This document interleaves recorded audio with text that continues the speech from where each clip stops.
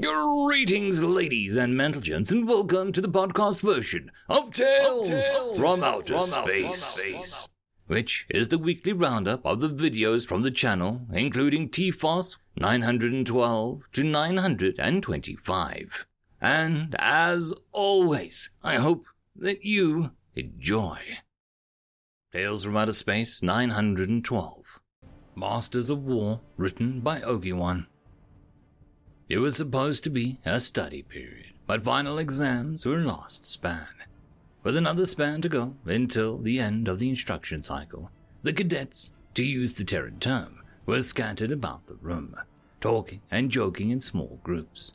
The pressures to study and succeed were like nothing these young Siraki had ever encountered, so they gladly took advantage of a momentary slack to relax.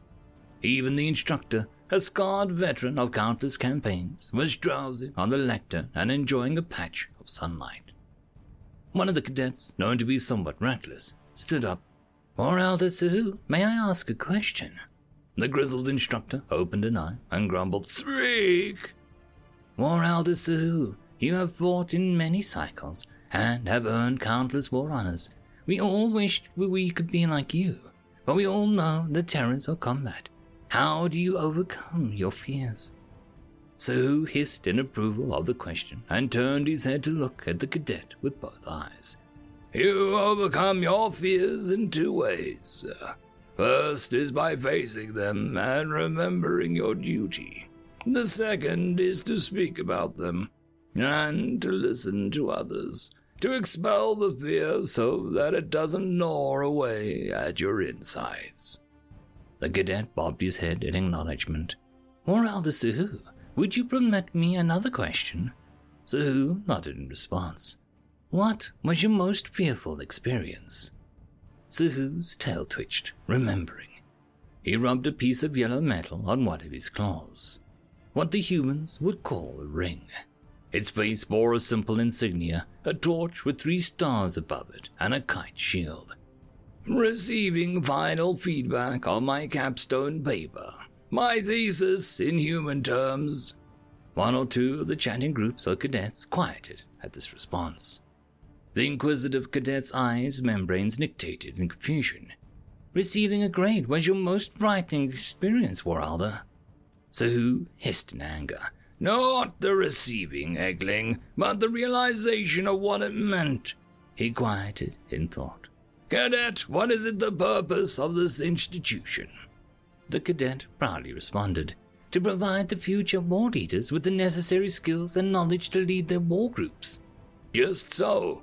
Now, cadet, once you moved beyond having a single war group under your command, do you know everything? When you have hundreds or even thousands of war groups under your banner, do you have the necessary knowledge and skills to lead them?" Several other groups of cadets had fallen silent by now, caught up by the promise of Suhu's history. "I have not thought about that, War Leader. Where does one go to learn about warfare aside from a battlefield?" "The humans have thought of that. When it comes to war, it seems the humans have thought of almost everything. This very school was started as a result of what we saw from their fighting in the Coltrum War 5 cycles ago. Once the school starts graduating cadets, we'll start another school to teach higher-level war leaders the skills and knowledge they need. After that school produces graduates, we'll start up a third for still higher war leaders." One of the cadets hissed in dismay. "More school? Just how much school do we need to be a war leader? We just need to know how to fight." Suhu hissed. "Warfare is more than knowing how to handle your weapon, foolish Eggling. It is as much an art as a science, and the humans have mastered both. Hopefully you will realize this after you deliver me a paper on the Terran General Staff from the territory of Prussia by the start of the next instruction cycle." He cast a punctuating glare at the cadet and snapped, "Do not speak out of turn, especially not with ignorant and lazy questions." The room was silent at this point, anticipating the important outcome of Suhu's anger. After a moment spent trying to calm down and return his neck frill back to place, he continued. Yes, continual education and development of war leaders is one of the many things the humans do that we seek to emulate. Their results are undeniable. For the last 10,000 cycles, galactic politics have been determined by the sides taken by great military powers. Of the 4, one must have 2 on their side and bribe the third to stay neutral. No race has ever withstood 3 of them at once, especially not any race new to the galactic scene. Or so it was. And then the humans not only withstood the Kilra, Ulro, and Maclari at the same time, but they also annihilated the forces sent against them. From what I saw, even if the Slark had joined alongside 3 other military powers, the humans still would have won handily. Quite a few tails twitched at the fear of this blunt admission of the mighty humans. The still-standing, inquisitive cadet asked, But how, War Leader? Are the humans so strong? I don't recall them being particularly physically intimidating. Instructor Jackson is smaller than me and weaker than me. Sahu answered, Humans are tougher than you think. While we can regenerate lost limbs, humans can heal from practically anything that doesn't kill them outright. But their physical characteristics aren't their secret. It's their mental and cultural characteristics. Remember that humans are adaptable and competitive. Their competitive nature gives them a long history of conflict to draw on, and their adaptability means that they can go anywhere, do anything, and learn quickly, and change behavior rapidly as a result. A human military unit will be unpredictable, capitalize on your weakness, and always take an inordinate amount of time and effort to destroy. War Elder, you speak of the humans like they are some kind of military monster in the night. Humans aren't monsters in the night. They're worse. They're real. If you go up against the Kilra, you know they're going to try and attack from ambush. Humans don't have a specific way of fighting. Their changing talents have evolved with them. Human recorded history goes back about 6,000 of their cycles. Of those, only 200 cycles were entirely free of conflict. For the rest, someone, somewhere, was fighting. An uncomfortable stir ran through the cadets. Now, while almost all other races have even longer recorded history, none have had so much conflict. What is worse, the humans have studied their past wars, and they have learned from them. Not only that, but they have people whose sole purpose is to try and learn more lessons from the past. Terran war leaders have studied these lessons, and they provide a foundation that all sorts of concepts of warfighting can rest on. Cadet, summarize the Battle of Halon's Reach in the Cultrum War. War Elder, the Battle of Halon's Reach was an engagement between the Balro warhost of the Almog and the Terran 3rd Expeditionary Corps of General Jackson. It occurred on the planet of Halon's Reach and was an overwhelming Terran victory. Sahu nodded in acknowledgement. Quite so. I was attached to Jackson's headquarters as an observer, and I have to admit that I was also watching for personal reasons, he said, gesturing at the smaller and lighter-colored arm. I lost my arm to the Alamog and wanted to see a bit of misfortune come his way. I couldn't see how the humans could win, since they were both physically smaller and outnumbered by the Bulro. But I was hoping nonetheless. An expression flickered across his face then, and his voice changed with a grim awe. The initial Balro charge was stopped so thoroughly that it was as if it hit a wall, and then mobile units maneuvered to strike at its flanks of the Balro warhost. An orbital drop-in near the rear sealed the Balro's face. 9 in 10 of the Balro took to the field that day were lost. 9 in 10. After the battle was over, I congratulated Jackson on his victory, and he seemed disappointed. I asked him what was the matter, and his response was, "We didn't get all of them." I told him that it was impossible to totally destroy an enemy forces of any substantial size. He then told me of multiple instances in human history where such a thing happened. He explained what his logic in choosing his tactics were based on, and ended with, "I was just looking for my own Kenne." Suhu stared intently into the eyes of the cadets. The humans study their war leaders. They learn about them, what they did and why they did it, and take their lessons from their victories and defeats. They write about them and argue endlessly about them. Names like Alexander, Napoleon, Mainstein, Whitehaven, Mahan, Clausewitz, Hart, Adolphus, Turenne, and countless others are thrown about to support this argument or that. Early on, given how frequently and passionately these names were spoken, I was half convinced that a religion of the human warrior class was filled with bloody-handed demigods of slaughter in the pantheon of war and death. I'm still not totally convinced that this isn't the case.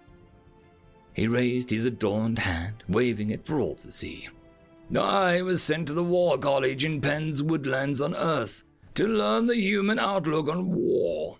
I took classes and studied alongside other human high-ranking war leaders. I cannot tell you how many books I read, how much time I spent studying and writing and debating. What I learned changed me. Like the bull rope, we have a long tradition of studying how to fight. The humans do that as well, but they also study how to make war. They know how to do it as efficiently and effectively as possible, and they apply that knowledge to the frightening effect. Suhu gestured again. My capstone paper, my thesis, was on the conquest of Namzuna the Great. Even before it was completed, the war leader conclave was issuing early chapters as required reading for other war leaders. It has been described as the foundational book of the Srlaki military history. Some of my conclusions are basic tenets of our military theory. What was the feedback from my thesis committee? Suhu's gaze swept the room, his neck full open with agitation and fear. Adequate! Some of the humans have called me the Slark Hans Delbruck, with Delbruck being regarded as the father of modern Terran military history. I am assured a place in the Hall of Elders to commemorate my writing and teaching. Yet my analysis, my understanding of military theory, my grasp of warfare is nothing special to the humans. The War Elder speared the inquisitive cadet with a look. You asked me what my most fearful experience was. Learning that next to humans, our knowledge of warfare was like holding a candle next to a sun. Realizing that only a fluke of diplomacy prevented our empire from being shattered like the Kilra Empire. Knowing that the ferocity of the Balro, or the speed of the Kilra, or the techno-wizardry of the Maklari cannot contest the fact that humans have a god of war who whispers the secrets of victory into their ear. Understanding that the galaxy is changed forever now that the humans have shown their claws. Suhu again gazed out at the cadets in the room, many of whom had now neck frills partially raised in fear as well. Some of you may make it to higher levels of command, or even into our government. If you do, remember this. Always ensure the humans are our allies, for they are the masters of war, and the galaxy trembles at their march. End of story. Tales from Outer Space 913. How to Interact Safely with a Human. Written by Wanny91. Important announcement from Fleet Command to all fleet personnel. With the recent passport of the Human Federation to finally join the Galactic Union, Fleet Command expects to see a rise of human crew members on all ships in the fleet shortly. To make the integration and interaction with the new colleagues as pleasantly and as smoothly as possible, Fleet Headquarters, based on experience gained from working with a few humans already employed by the Union, has created the following list of advices on how to safely interact with humans. Advice 1. Never interrupt a human during his hibernation cycle. Like other species in the Union, humans are dependent on a natural, recurring state commonly called sleep, in order for their brain to process the information gathered during the day. While sleeping, humans exhibit a suspension of all voluntary muscles and inhibition of sensory activity, which leads to a reduced interaction with their surroundings. This state can cause crew members with lesser intelligence, mainly staff from maintenance, to believe the human is dead. Because of this, all employees working in morgues are required to check any human body on life signs before placing them into a cooling chamber. Footnote 1. Now, while it is possible to wake up a sleeping human, Fleet Headquarters, further called HQ, highly recommends to never do that unless it's an emergency. Not only do sleep-deprived humans not work at peak efficiency, but they really don't like to be woken up without a reason. Footnote 2. However, if you find yourself in a situation where you have to wake up a human during his hibernation cycle, HQ suggests that you offer him or her a so-called cup of coffee as compensation, which somehow improves their mood greatly. Footnote number 3. Note 1. To avoid another instance of morgue employees attempting to kill a human due to coming back from death, Fleet Headquarters has included this picture of an average Mandamar male to remind everyone of what they look like. Note number 2. Fleet Command would like to avoid another repetition of the events where the grumpy human engineer worked on the ship's FTL drives while being under the effects of sleep deprivation. And while this event was led to new discoveries, we from Fleet Command are sure that the already existing 4 dimensions are more than enough for the Union, which has no need for a dimension consisting of pancakes. Note number 3. While the effects of this liquid on non-humans aren't fully researched yet, due to their importance to humans, the beverage called coffee will be obtainable shortly from every vending machine. Advice number 2. Never eat human food without precautions. By nature, humans are omnivorous, which means that they possess strong stomach acids, which enables them to ingest a wide range of carbon-based food. And while some of their food is indeed digestible for certain species in the Union, HQ recommends that always checking any human food on its ingredients due to the possibility of it containing things like capsaicin, calcium, salt, gluten, and other minerals which should not be eaten. Furthermore, another danger for many crew members are human food products from their dessert category. These meals, often eaten by humans after their main course, contain high concentration of glucose, which is highly addictive for many species. Thus, crew members should avoid the sugar-ridden meals if possible. Fleet Command would like to ask everyone to pay close attention that no Madamar gets near a human dessert, and we are sure that everyone else would like to avoid another case of the hyperactive Madamars trashing their ships as well. Advice 3. Do not steal the human's lunch. While the danger of human food products have been explained in Advice 2, due to the delicacy, non-dangerous human meals like sandwiches are in high demand amongst crew members. Fleet Headquarters would like to, however, remind everyone to never steal and eat a human's lunch without his explicit permission. Fleet Command will not accept any complaints regarding body harm, including the usage of laxatives, done by humans whose lunch has been stolen. Advice number 4. Avoid human alcohol. According to Fleet rules, the intake of any form of psychoactive substances during working hours, especially human alcohol, is prohibited. Crew members should be aware that human alcohol contains a much higher concentration of ethanol compared to other alcoholic beverages common in the Union. This is why HQ advises to never drink any human alcohol which hasn't been thinned down to a tolerable level. Furthermore, due to the fact that some humans can grow accustomed to high or regular intake of alcohol, crew members should never participate in a human drinking contest without a valid contract of inheritance. Another important detail which has to be considered is the fact that some human alcohol is colorless and thus can look indistinguishable from water, which is a liquid humans legitimately need to survive. Because of the close resemblance, crew members in management positions are required to always double-check any liquid humans ingest from a non-union sanctioned bottles. And no, HQ will not accept the excuse, "The human has assured me that he works better under the influence of alcohol." Not only are humans very good liars, but Command will also not tolerate another incident like the one we do not speak of. Advice 5. Do not play card games against humans with money at stake. Some humans possess a natural talent for all kinds of card games, which is why crew members should never play against them with money at stake. Especially the games called poker and blackjack should be avoided at all cost. This first because humans are very skilled at reading facial expressions while hiding their own. The second because humans, due to high processing power of their brain, are able to track the cards already played, which enables them to calculate the chances of winning without the assistance of a computer. Unfortunately, because card games aren't illegal in the Union, Fleet Command can't do anything if crew members lose their entire salary against a human. Advice 6. Never demand a human to take off his clothes.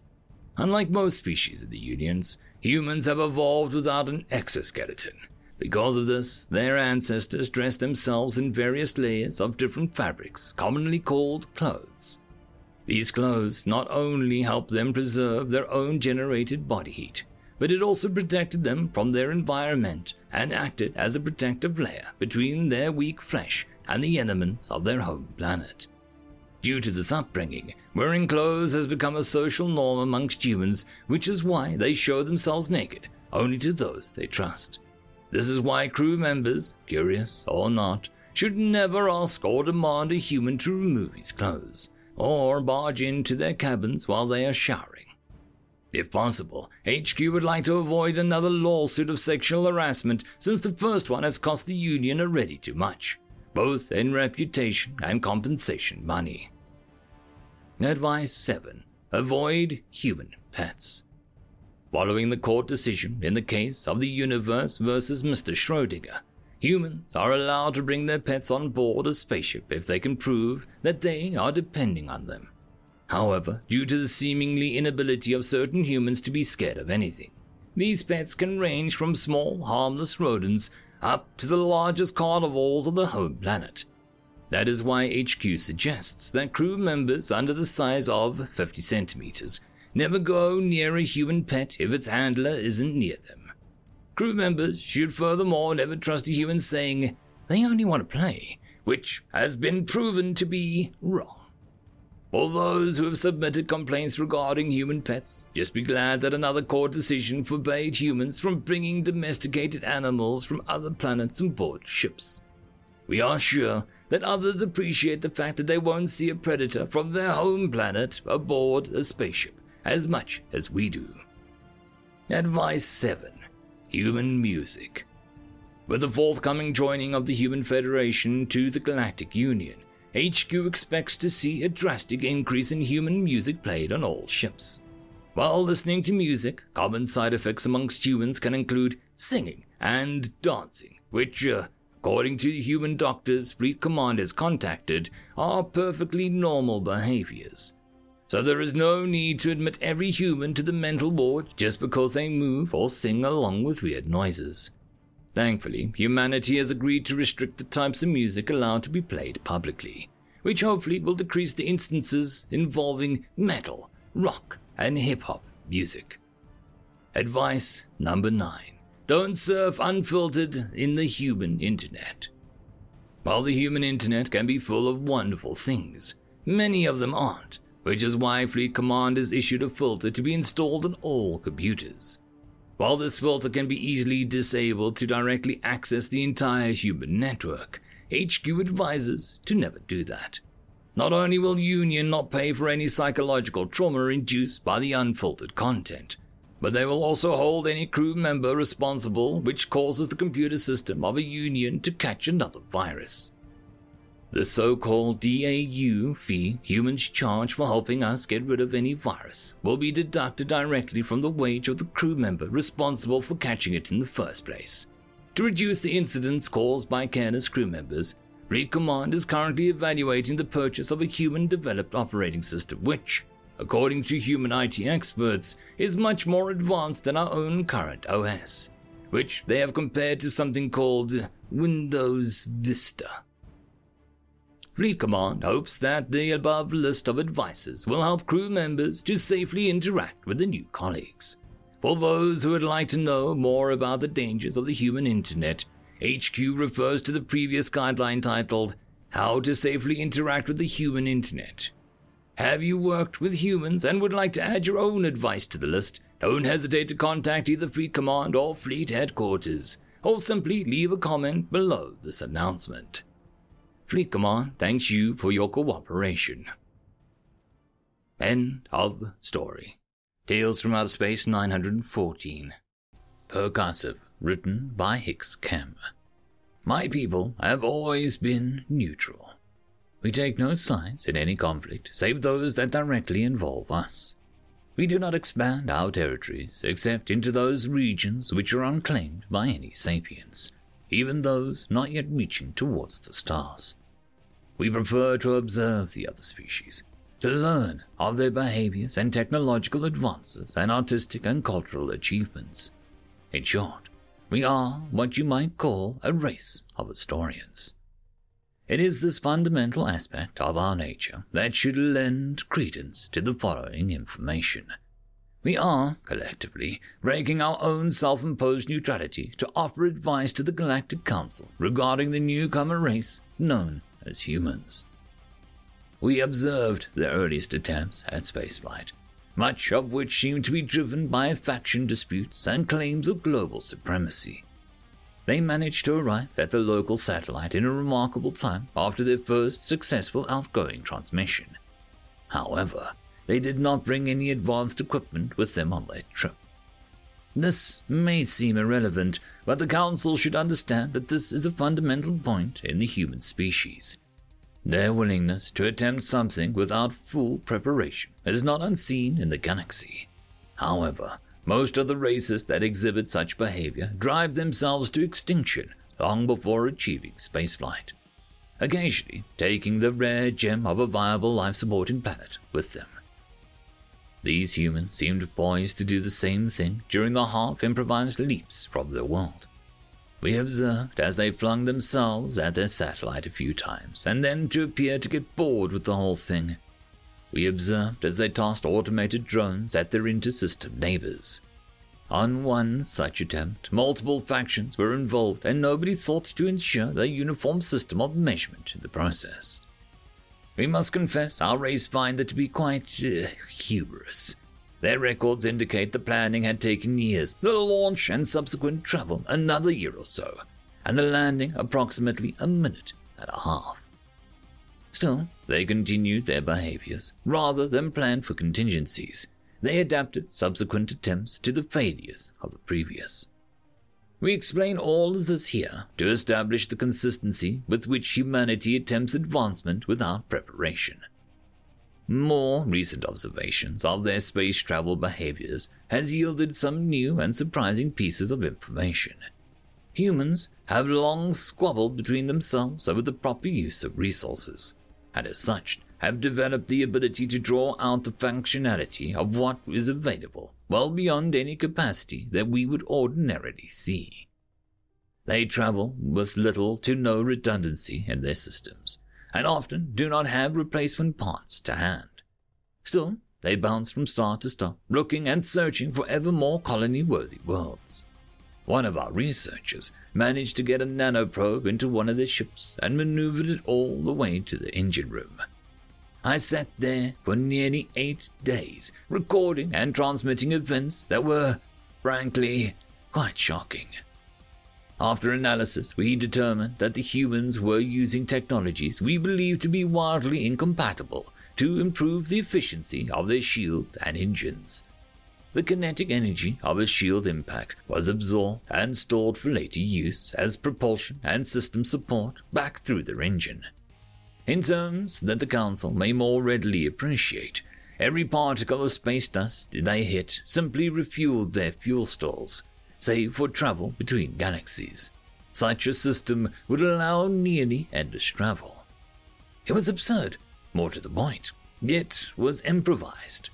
This is not a standard technology aboard the ships. This was the work of one of their engineers attempting to reduce his workload by redirecting power overflow from the shield system into the engines, thus reducing the amount of time he'd have to spend changing fuel cells. Any other race would have likely exiled the individual for such laziness and dereliction of duty. The humans gave the engineer a medal and a celebration. One might be inclined to think this engineer was obviously a savant who was using the travel as an opportunity for highly advanced research testing. One would be very wrong. The same engineer was observed in the same recording striking the engine with a large blunt object in excess of 20,000 runs of force. As he did, he insisted to a counterpart in the room that all it needs is the occasional percussive maintenance. We scoured our records for additional references to this concept. Maintenance using short bursts of sonic energy was previously unknown to us, yet the humans have countless recorded events of this percussive maintenance being more effective than the considered and deliberate analysis of the mechanical fault. One such individual in the recordings, known as the Fonz, demonstrates considerable expertise in this field, although the individual tends to focus his efforts on entertainment devices and personal transports. As a final point, and the main reason we address the Council today, a reminder that humans go everywhere unprepared. For instance, their ships do not travel with onboard weaponry, no kinetic launchers, no plasma cannons, no heavy photon artillery, nothing of the sort. And yet, when one of their ships was assaulted by the Kudrian raider, the attackers were utterly destroyed, and the humans merely continued onward. We observed several similar attempts by the Kudrians to take the human vessel by ever-increasing force. Each time, the humans emerged unscathed and uninterested. After the sixth such encounter, we breached long-range observation protocols and performed an examination of the wreckage of the Kudrian vessel. We dispatched 6 different independent research teams for error reduction, and they returned nearly identical conclusions. Though no visible contact had been made between the ships, the Kudrian vessel and everything inside of it had been physically crushed. We immediately issued an alert to all of our observation platforms and examination ships to maintain a non-aggressive distance from all human vessels and to flee at any sign of hostile content. We would offer these humans no reason to consider us a threat.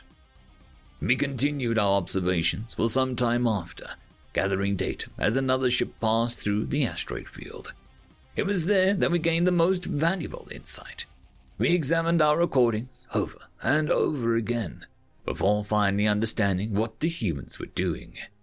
Their shield emitters were designed to be tuned to a radius that suits the need. They aren't prepared for a specific radius. They are prepared to adapt to all necessary radii, given the threshold of energy available. Thus, they simply use their shields to shove things aside. To be clear, this is a rapid process. The expansion of the shield radius is similar in dynamics to a supernova, albeit on a smaller scale. At such an expansion speed, larger objects such as ships act as nearly stationary objects, while the smaller objects, namely the beings inside the ships, are tossed about rapidly. These sudden changes in position result in the crushing effect that we observed. We confess our curiosity got the better of us, and we examined the behavior for patterns. Once we had discovered the rather unique pattern, one built of lower frequencies following a steadier rhythm in the middle and higher frequencies showing more variance. We broadcast a crude facsimile in the direction of one of their ships. What followed was our own first contact with humans. They approached us slowly, their shields never wavering, and we maintained weapons-down status. We had the opportunity to engage in open communication between our species, and we took it. The leader of the ship 2112 introduced himself as Harris, and his first words to us were, "So you guys like Rush, huh?" We were confused. Harris explained that they had picked up the broadcast of music and understood it to mean that we were friendly. We were treated to a full cultural exchange with the humans, who readily gave us copies of every sample of this music that he could access, then gave us the coordinates and access codes for additional samples. In conclusion, it would seem that the humans are a highly adaptable species that functions on two major principles. First, any challenge can be overcome if you shove hard enough. Second, any culture can always use more music. It is, therefore, our neutral and unbiased recommendation to the Council that those with ill intent should avoid humans to the best of their ability, and those with amicable intent should bring their species' musical collection to any first contact proceedings. End of story. Story number 2. You, written by Luheria. 463 Terran years ago, to the day you attacked us. You attacked us. A civilization that was yet to even reach the stars. We did not understand why. What had we done? What could merit such a preemptive strike? The murder of our children, the decimation of our cities, the genocide of our civilization. We could not understand. War, we understood. War, we perfected. We practiced war for millennia before you arrived. If you had attacked us for territory, or resources, or slaves, we would have understood. But you did not. You saw. You came. You conquered, and you left. You didn't enslave us. You didn't exterminate us. Or at least, you thought you did. After rebuilding our society, and only after decades of analyzing your communications, did we realize while you had attempted to wipe us away from the face of the earth, you decided that our potential for violence was far too great to risk your empire and your civilization. You taught us that the galaxy is cruel. You are the reason for the conquest of your little compact. You are the reason that we come out of our system seeking war. You are the reason for your own demise. You thought us rash, thought us greedy, you thought us violent, you thought us cowards. For centuries we have lain in wait. For centuries we have expanded. Any of our 14 planets could rival your entire empire. While you learned peace, we remastered war. While you grew complacent, we lay hidden beneath your very eyes. We developed technologies that your best minds couldn't even dream of. We modified the very strings of our beings to better destroy you.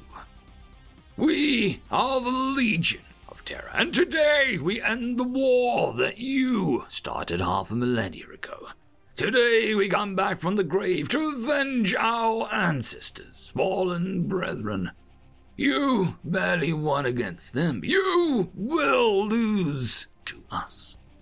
Today we condemn you to extinction. Today we avenge Terra. Today we will teach you the meaning of Armageddon. Broadcast from all Legion ships on the day of their arrival in the home worlds of the Compact of Sharti. End of story. Tales from Outer Space 915. The Endless, Merciless Hordes, written by Dathuin. We were arrogant. We had done this 1,000 times before. We show up to primitive races' systems, vaporize a fringe colony or a small city, and negotiate terms. It always worked. Thousands of civilizations fell to us. There is a holiday that we still celebrate called the Glorious 12, where for 12 straight days, time the sun rose over the capital, a new civilization was acquiesced. Occasionally we engaged in a more belligerent civilization, but a quick, sustained offensive has them surrendering within a few days. Once or twice we had to eradicate a civilization entirely, burning it out with the stars forever. But this civilization, it is pernicious. We arrived at the homeworld and they had yet to colonize any of the other planets in their systems. They were so primitive that they had not even unified under a single government. We didn't even know who to negotiate with. We vaporized the largest city that we could find, hoping the sheer volume of casualties would cow them. But instead, they grew angry. They launched percussive fission weapons at us in retaliation. It would have not been an issue, but the sheer volume was beyond what we could have imagined. From across the entire globe, from the entire revolution, the barrage continued. The projectiles were launched from tubes in the earth, buildings on the surface, and vessels submerged under the water. At any given time, there were over 100 missiles in space between us and them, and at one point, there was over 1,000. When they hit, their intensity was beyond anything that we had ever experienced. It was like they were trying to bash through the protosteel body armor with a rock. But the rock was the size of a city. The explosions rocked our armada. In more than one case, the explosions were so massive that they completely engulfed entire battle groups. We thought our shields and metamaterials would protect us, but the violence of their explosions, the density of the radioactive particles, it was too much. They actually managed to cripple our fleet, destroying over 70 ships and limiting the capability of 900 more. Why in the name of gods would they ever have an arsenal like this? Then we detected an additional 3,000 weapons scattered across the surface of the planet, with the broadcast repeating over and over. After a while, our computers were able to translate it. We would rather annihilate ourselves than submit to you. We said that we could decontaminate their world. We were going to terraform it anyway. That's when the armies mobilized. Every city suddenly had its streets filled with uniformed beings. More than 20% of the entire population suddenly was in uniform, armed and armored, patrolling the lands and seas. We had to stop, to think. We decided a ground campaign would be best. Overwhelming force of a different kind. At first, we marched through their streets, killing thousands. We made great progress, and we occupied all of the greatest cities in less than 100 days. The fighting was fierce, but our technological superiority made our casualties considerably fewer than theirs. Still, they overwhelmed us with numbers. We still had casualties. We hadn't thought anything of it, but now their population was becoming a major asset in their favor. They literally numbered in the billions. We had 1 million soldiers on the surface within the day, but we were met by a force of 2 billion. It wasn't just the soldiers. Even the civilians fought us. The children and teachers, bureaucrats and servants, everyone took up whatever arms they could find and leveled them against our people. We offered them peace, technology, access to greater and wider universe than they have ever known. They were determined, it would seem, to take that from us and have it to themselves. Then we made a mistake. A solar flare interrupted the teleportation systems, and the cosmic skidding scattered any teleportation signals between the surface and the Armada. We were no longer able to retrieve our technology. That's how we were able to maintain our technological advantage, by keeping it out of enemy hands. They killed over 1,000 of us and took everything. Within mere 7/8 of the day, they were able to disable the beacons on nearly every piece of technology they had stolen. We were only able to retrieve 23% of the lost equipment. This is when it turned over. Weapons, armor, vehicles, medical equipment, portable teleportation systems, power systems. They had a little bit of everything.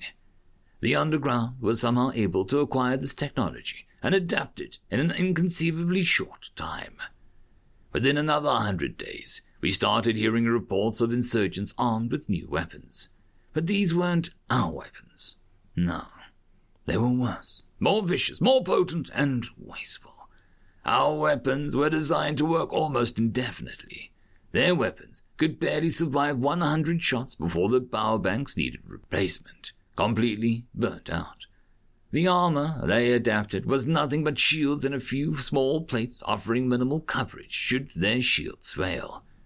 Then the shields were equally powered, only able to operate for a few hours before parts would start to burn out. They had no concept of reusability.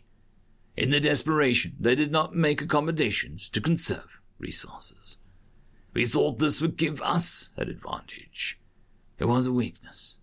The onslaught was inconceivable. It took dozens of shots in rapid succession to collapse their shields, while their weapons not only collapsed ours, but would burn through 50 units of protosteel, and cut through our standard 2-unit protosteel plating like it was non-existent. Their weapons were powerful enough to even cut through combat vessel armor plating. The corpses of our soldiers often had a quarter of their entire bodies vaporized. It was brutality beyond anything that we had ever experienced in the million years of conquest. We called for reinforcements. 6 more armadas joined the fray. 2 years had passed since we had arrived, and our progress was not slowed. It was not halted. It was reversed. We were losing bases every month. The longer we waited, the more powerful they became. We withdrew entirely and decided orbital bombardment was the best case. We changed our orbit to a safe distance and began bombardment. Or that is, we began firing. They had established a massive shielding system around every city. The shields were extending with every day that passed. Then, 20 days after we began bombardment, their shields fell, and an instant later came back. They had managed to accomplish something that we did not fully understand, nor were we entirely capable of replicating ourselves. They had managed to reinforce their planet's natural magnetic field and converted it into a planetary shield. 9 days later, 9 more armadas joined us, bombarding the planet's shield with renewed vigor. What little information we were able to glean through the shields told us that they were installing new reactors every day. With each passing day, the shields grew stronger, more refined, more intense. Eventually, the bombardments were just costing us resources, and we had to stop. At this point, we could only look at the planet with visual senses, and much of what they did was going on below ground.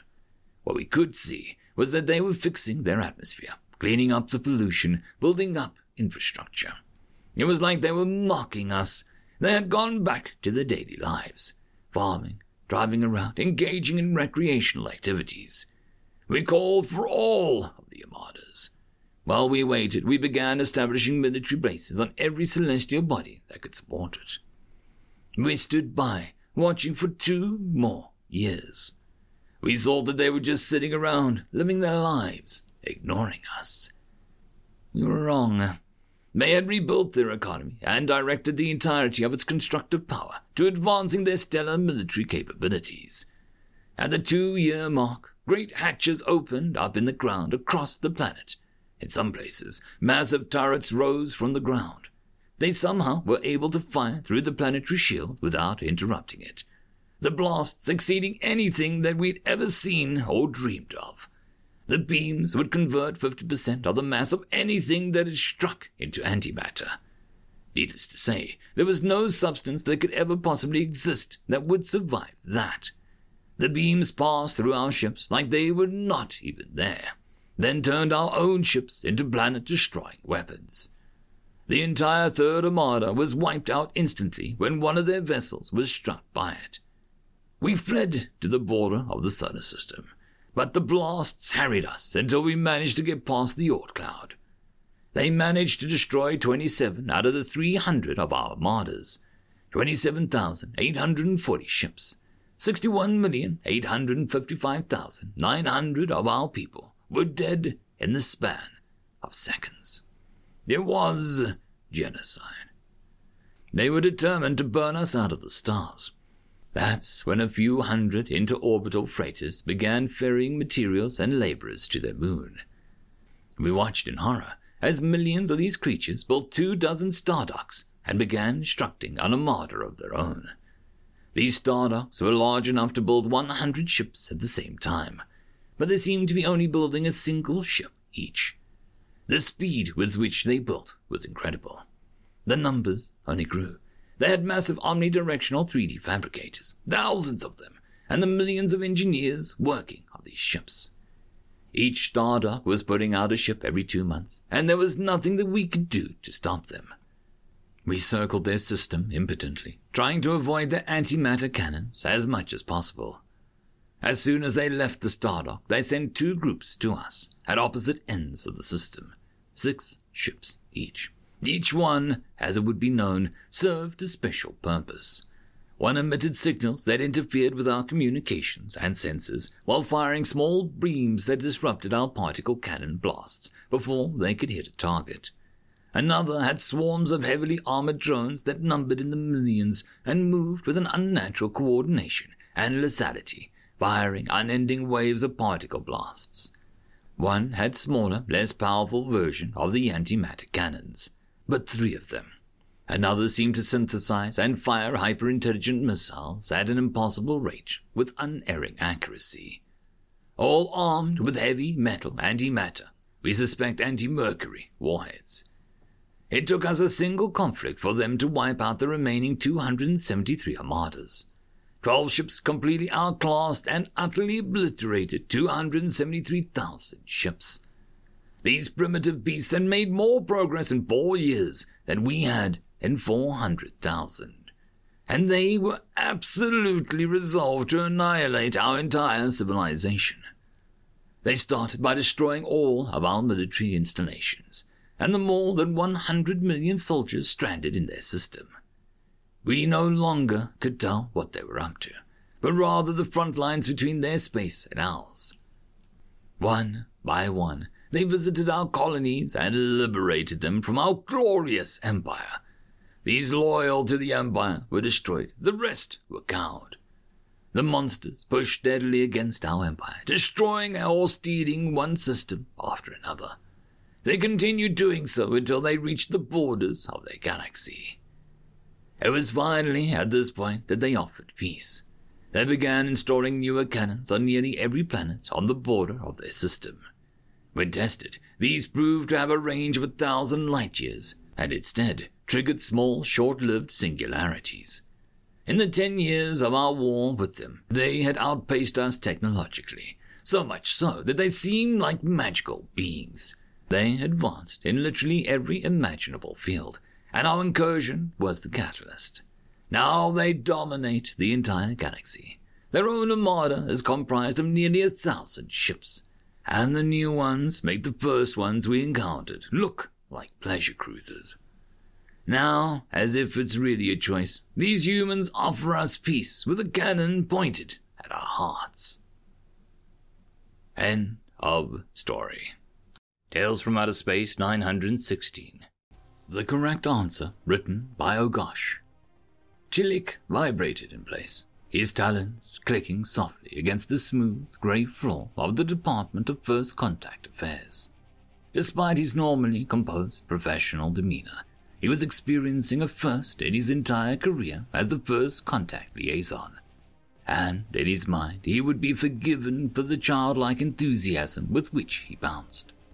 To his side were 2 other liaisons that had arrived for the appointment that followed his, both giving sideways glances to the bubbly yet lay bureaucrat. Talik felt half bad for them. His meeting would take the rest of the day. The door beside Talik slid silently to one side as the Yavri attendant stepped through, accompanied by another Yetley First Contact Liaison. The liaison had a look of a business-as-usual boredom on his face as he walked away, lifting his hollow pad to check his schedule. The Yavri attendant, a quadrupedal, 3-eyed alien covered in blue-gray fur, wished that the other liaison farewell before turning to face Talik. "Mr. Talik Aventilt?" she asked, her voice barely a whisper. One of her hands twitched at a gesture at her side. "Ah, yes," Talik spoke double her volume, bowing slightly to the attendant. "We're ready for you." She motioned for him to enter the room on one hand and twitched another gesture with the other. Talik walked into the near-silent room as his talons continued to click across the floor, echoing off the empty walls on the conference hall.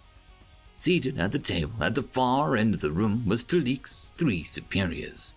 His supervisor, a bipedal alien covered in stone-like protrusions. His supervisor, another Yavri, and what Talik could only assume was the department's director.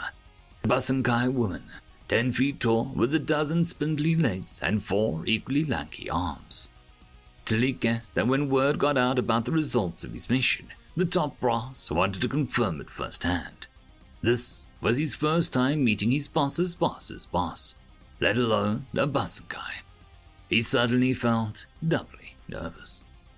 "Welcome back, Talik," began Hawk, his supervisor. "You've met Denfar, acting head of our department." The Aubrey nodded wordlessly, a gesture Talik returned. "To his right is the head of First Contact Affairs, Miss 5 Moons of Longing. After your initial report, she wished to oversee these proceedings personally." The Basankai leaned over her table, eyes fixed on the little bureaucrat. Yitley was by no means the largest race in the galactic community, but Talik still felt overpowered. "Mr. Aventilt," boomed 5 Moons in a deep tenor voice, "I do not need to remind you that my time is precious, and you will be severely punished for wasting it if you falsified your report. So I will ask only once. Did your aliens answer the question correctly?" Talik hesitated. He knew he'd done nothing wrong, and the report was truth. Every word. He just needed to find his calm. He closed his eyes and took a deep breath. When he opened them again, he found confidence in his 3 words. "Yes, they did." 5 Moons returned back to her table. "Then let us begin. Hawk." Hawk tapped several keys on his datapad, and the wall behind Talik at the front door of the room lit up with a series of screens, each containing a unique set of data related to his report, as well as the first contact protocols and jargon. Hawk cleared his throat. "Please state your name, ID number, and the planet of your observation for the record of this proceeding." Talik Aventilt, First Contact Liaison, number 45-45-8912, observing Arm 9, reporting of first contact for the race of aliens known as humans of planet Earth. As Talik spoke, his words were translated to text that scrolled down on the screen behind him. Human and Earth were both being flagged for clarity later. "You may begin, Mr. Aventilt." "Thank you." Talik stepped forward, wearing his datapad, readying several specific parts of his report he knew would be referenced. In accordance with the First Contact Protocol, First Contact was conducted following a 3-cycle observational period of the aliens' planet in order to acquire information regarding their culture, scientific advancement, language, and mannerisms. It was found that during this period, the humans, hereafter referred to as humanity, had several cultures and only rudimentary universal mannerisms. "Could you give us an example of the universal mannerism?" quietly interjected the Yavri supervisor, Denfar. "Certainly." Talik tapped on his datapad, and a new screen blinked in behind them, displaying a human male with tan skin bearing his fangs. As you can see, the specimen is displaying his teeth while tensing several muscle groups in his face that makes the sides of his mouth curl upwards. This is seen by humanity as a sign of joy, and was emulated during first contact to establish trust. Talik swiped the picture off his screen and continued. After humanity had passed each of our standards for initiating contact, humanity's ruling class was contacted at the beginning of Cycle 3. As expected, this caused panic in several settlements around the planet, though violence was contained to smaller incidents. After one cycle period, a single representative of humanity was selected for interview aboard the liaison vessel. This proved to be the most difficult step of the process. "And why is that?" asked Hawk. Almost before he finished speaking, Talik had displayed several data points about planetary conditions, including gravity, atmospheric composition, temperature, and weather variations. Save for the hum of the computers, the room fell into an uncomfortable silence. "This cannot be correct," mumbled 5 Moons. "I assure you it is. Are those temperature ranges accurate?" "Yes, though very few humans actually live in the extremes." "And the weather, they really experience such devastation?" "Dozens of times per cycle." Satisfied with the stunned silence that followed, Talik continued. The proceedings continued for several hours, Talik giving a thorough walkthrough of the entire process. Though this was mostly for the report, everyone in the room was now waiting on one specific part: the question. Once the interview chamber had been conditioned to Earth's habitat and humanity had selected its ambassador, he was teleported aboard the liaison ship, and I personally conducted the interview. My full report will contain the entirety of the interview, but for the purpose of this hearing, I've highlighted the final questioning of the ambassador. The three supervisors leaned in over the table at the monitors. Finally, the part that they had been waiting for. Talik tapped on his datapad, and a single screen filled the entirety of the wall. The video showed a human adult male, slightly taller than Talik, sitting opposite of him at a white table with several small displays and a translator blinking. Text superimposed over the human read Erik Larsen of Norway. He was dressed in what appeared to be a black full body covering in crisp, ordered style, accented with a white under covering. "You are being very patient with us, Erik. Thank you," said Talik in the video. They could see that Talik made an effort to curl the sides of his mouth upward to emulate a smile. "I only have one question left before we conclude. Once we are finished, you'll be returned to the same place that you were retrieved, and a copy of this interview will be given to your government for its records." "Oh, of course," Erik replied with a wave as he folded his hand. His voice was calm and even. "Mr. Larsen, according to your previous answers, you marked the present recorded year of your civilization as 2005 cycles of a common era, correct?" "That's correct." "And in the time since your species began recording its history, you've gone from shaping stone tools to harnessing the power of nuclear fission, exploring extraplanetary bodies, including a manned mission to your own moon, and the creation of a global digital communication network.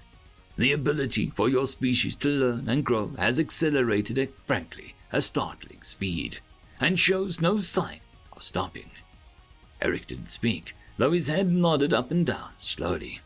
"However, in this time you've also informed us of incidents of incredible violence carried out by your species, including 2 within the last 100 cycles. Incidents you refer to as world wars. Even recently, one of your nations, the United States, became a victim of a loss-of-life event that resulted in the nation mobilizing for war with several others." Erik continued to nod, though without a smile. "My final question is this. Do you believe humanity is ready to be lifted into the galactic community?" The supervisors watched with bated breath. "Here it comes." "No," replied Erik. The supervisors exhaled in relief. Hawk chuckled. "No," repeated Talik. "Could you explain why?" "Humanity has made incredible strides towards peace in recent history. By our standards, we live in the most peaceful and prosperous time of our history. But it is not enough. We have many problems, Mr. Abendtelt. Problems that humanity would only carry over into your community if we joined now. It would be unfair to both of us to burden you with them. If humanity is to make it to the stars, it should be as one, undivided, and that is a lesson that we have not yet learned." The video paused, and silence fell over the room once again. Talik looked over his superiors, brimming with the pride of a parent. Hawk spoke first. "They answered right," he chuckled. "We so rarely find sentient species that make it past the 3-cycle filter. The ones that remain are too eager to leave their world and express no humility," stated 5 Moons. "This species, despite its violence, recognizes its own faulty behavior. It is a good first step." The Basenkai typed for a few moments on a datapad, collecting all the data from the report and ending the recording. "And we can guide them from here." "Good work, Talik." Hawk nodded and his subordinate. "We'll move forward with lifting procedures following the submission of this report to the governance of allied races. That'll be all." Talik gave a deep bow before shuffling out the door with the Yavari attendant. Walking down the hall back to his office, Talik couldn't help but curl the sides of his mouth again. Welcome, humanity.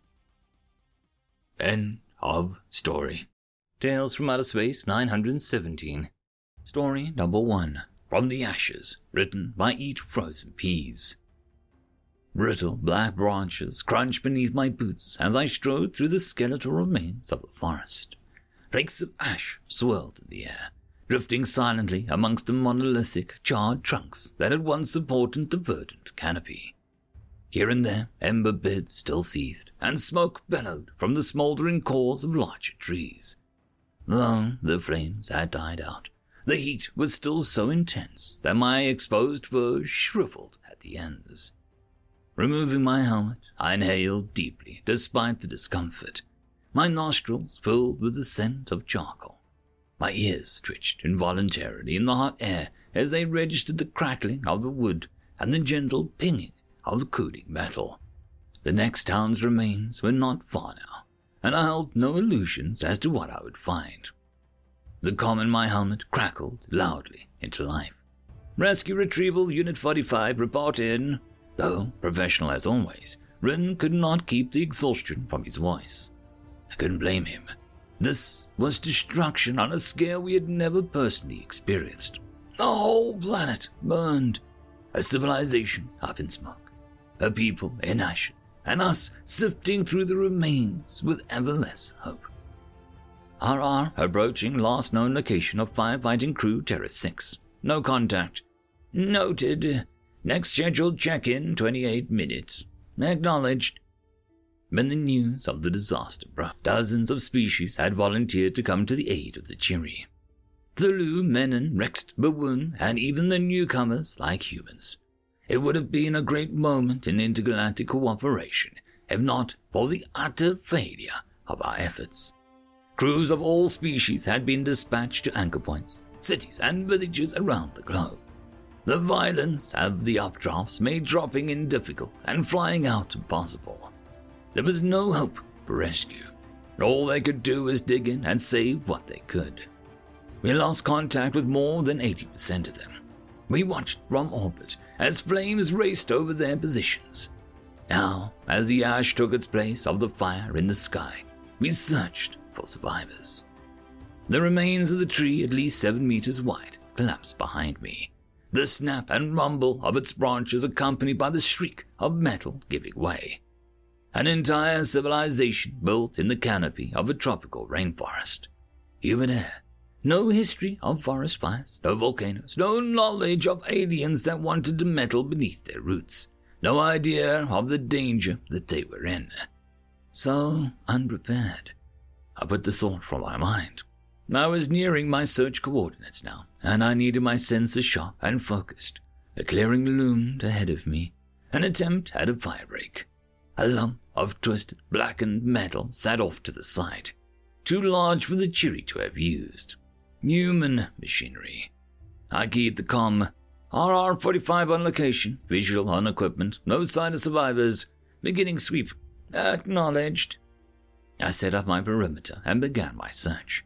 I heard nothing but crumbling of trees, saw nothing but charcoal and ash, smelled nothing but dust and burnt flesh. My stomach turned. I had expected this, trained for this, but it was never easy to face. Following the scent, I made my way between the enormous trunks to the bodies. They were mounded up in the roots of the tree. 6 of them pressed against each other in a futile effort to shield themselves from the flames. Lingering traces of steam seeped from beneath them. They had doused their clothes in a last-ditch effort to save themselves.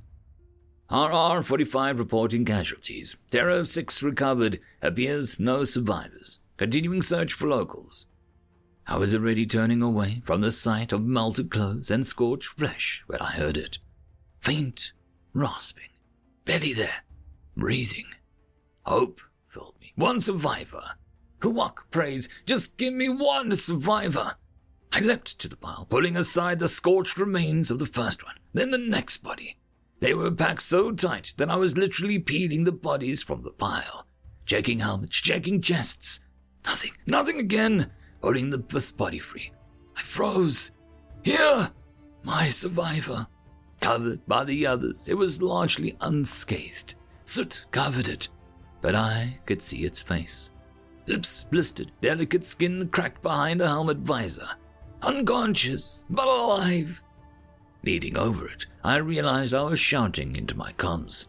"We have a survivor! One survivor! Get a medevac to my location immediately!" The noise seemed to rouse the human, and its eyelids cracked open. I needed to get it back into the clearing where the carrier would land. I gently drew the human into my arms, moving as carefully as possible, and turned to leave. The strange, dark eyes suddenly seemed to focus. Its arms flailed, its head shook. A seizure? No. It wants something. "I'm sorry," I murmured softly, "but your companions are dead." The eyes flashed, the lips parted, a rasp. "Don't try and speak. We're gonna get you out of here." Louder rasping, more gesturing. The brow furrowed. It pointed back desperately. "They're dead. I'm sorry. We can't go back." A sudden jerk and the human struck me. It was rasping furiously, gasping for air and coughing as blood colored its thin lips. I had heard about human social bonding, and it would not leave its team. I had to show it. "I'm sorry," I whispered again, "but look." I turned back to show it the charred, unmoving remnants of its friends. "They're gone." The human in my arms nodded abruptly, a gesture for yes. It understood. I turned to go. Again, it twisted in my grip. No. Something else. It gestured weakly back to where it had lain. Set it down. Did it wish to die with its pack? "You wish to die here?" It shook no. Gestured, every movement looking like agony. In confusion, I stared at the corpses, at the roots where they lay, at the dark hole between the roots where my survivor had huddled. I stopped. The hole, lying in my arms, the humans felt me stiffen, following my gaze. It nodded again, vigorously. "Yes, yes, the hole!" As delicately as I could, I laid my precious cargo on the ground. I sniffed, ears twisted forward, every sense straining as I approached the burrow. I smelled blood, burnt skin, and fabric, water, soil, ash, and something else, something musty. I heard rustling, not rasping breath or shifting ash, but the gentle sounds of scales sliding against each other. The sounds of living creatures. I howled with joy and plunged over the body, staring at the soaked loam around the trunk until I could see what lay beneath. A small burrow, soaked with the last reserves of the human water tanks and packed with at least 40 chiri. They were huddled together, nearly catatonic from lack of oxygen and heat, but survivors all. I heard a faint buzzing and realized that I was howling into the comm, all professionalism fallen away in joy. Rin was shouting too. The evac team was coming. They were going to live. Lifting out the first floor, I turned to show the human that they were safe, that they had triumphed, and my fur fell flat. The soot-covered chest had stilled. There was no more rasping. The thin, pale lips were twisted upwards, blood coating its chin. Behind the mask, those strange seed-shaped eyes were fixed and glossy. Gone. The last human of Fireteam Terra 6 had seen out its duty and had died in peace. End of story. Tales from Outer Space 918. Story number 1. Colors, written by Operation Technician. Every race has colors. Not visible colors, not ones that a mind can define as blue or green, or even any frequency of light outside of the visual spectrum of most species. A color is a feeling, an effect that a being has on its surroundings. We built eyes, computer-controlled lenses that visualize these effects as colors, based on everything known about being observed. We, the gray, are the color of precious metal, gold and silver, and the color of power, control, and wisdom. Understandable. We evolved to rule over everything we create, and later to rule over those we meet. The makers evolved to create in order to survive, to improvise and adapt. A brown and yellow color of creation. The hacksaw, an artificial race with a glamorous blue aura of color of wisdom and intelligence, logic and understanding. The Blair, the hive species of warriors raised by their dreadful world to fight every minute of every day just to survive, illuminated by red color. The purple tall, capable of adapting to the minds of the alien species and hearing their very thoughts and feelings. But we do not wear eyes anymore.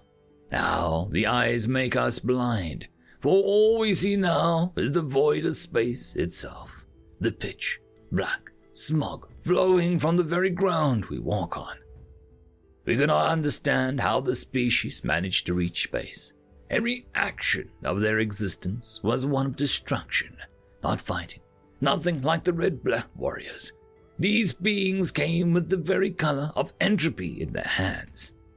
Their ships terrified us. These ships moved on destruction, were powered by destruction, and constructed for little more than destruction. They were built, yes, but they were built by destroying resources, and in their destruction turning them into what was needed. We thought that we had mastered war, that the galaxy was ours, as dispersed as we were, and that eventually every race in it would heed our rule. The beings of the void, however, had no need for war or rules. The first time, they stood before our world and offered the ultimatum that we could not agree to. The second time, our worlds burned, but not in war. They burned in destruction, pure and uncontrolled, with weapons of unrestrained as the stars themselves. Our own tools, designed not to harm the worlds that they were used on, to be safe for everything but the intended target, at ranges that allowed time to close and decide on strategy, were as ineffective as toothpicks against steel when it came to fighting the warships of the color of void. And when our last planet remained, the darkness filled the skies above us. They asked a second time for our surrender, and every species, on their own, agreed. The first of us witnessed the building of the rings we live on now.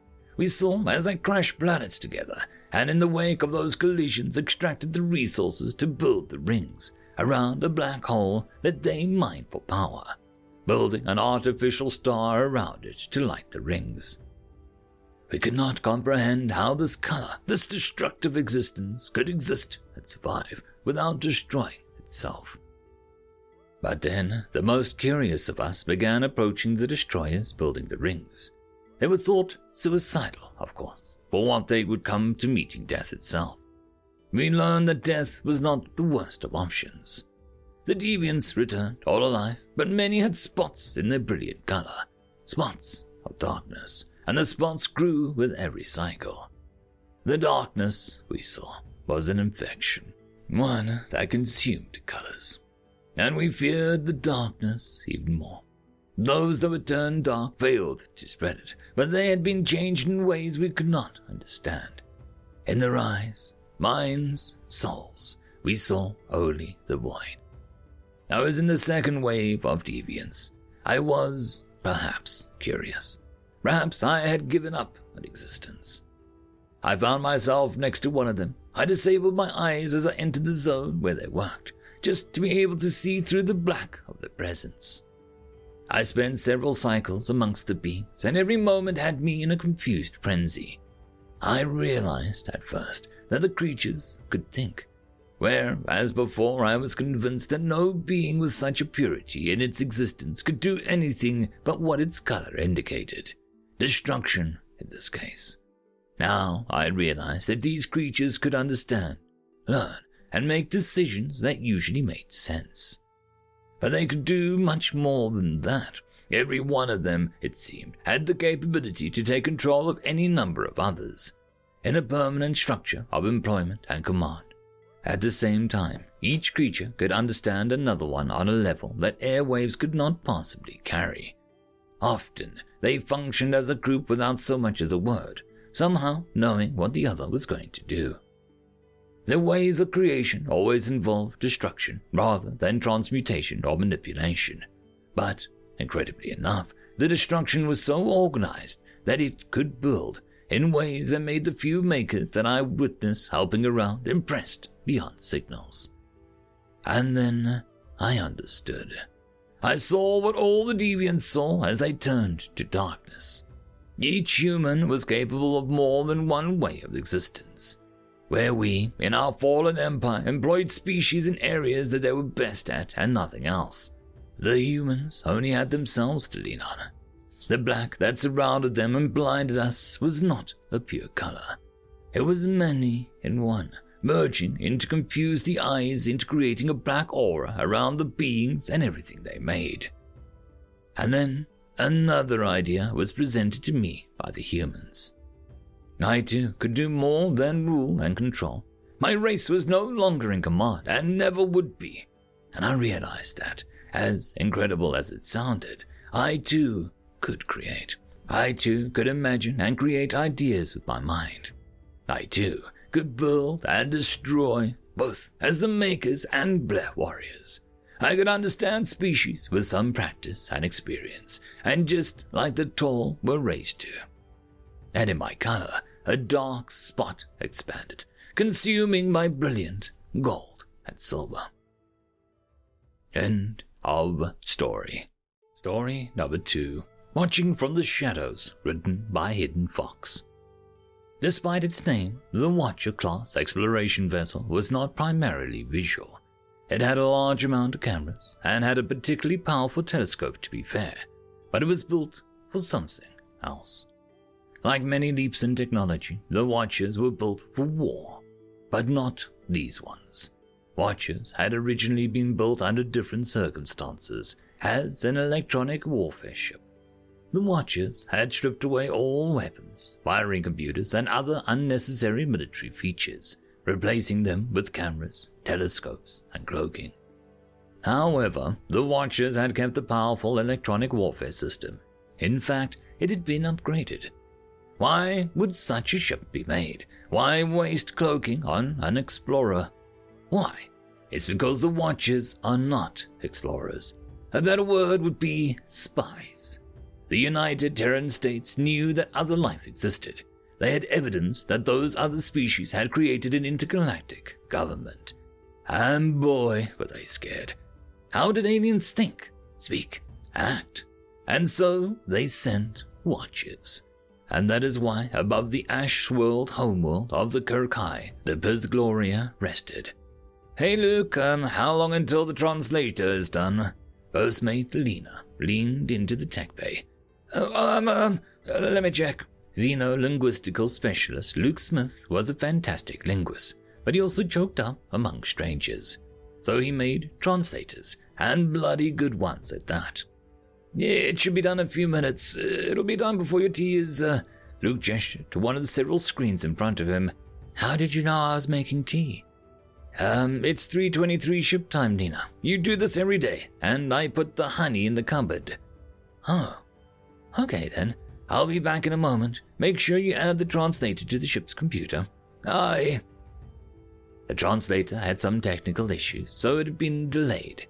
It was now 7:42 p.m. ship time, and the captain was waking up for the morning. Does anyone have any coffee? Captain Leonard de Lanara entered the bridge, looking totally unfit to lead. Disheveled and not entirely awake, he really stumbled onto the deck. The captain was very, very good at his job. He just preferred to sleep for most of it. Oh, Captain, we just got the translator online.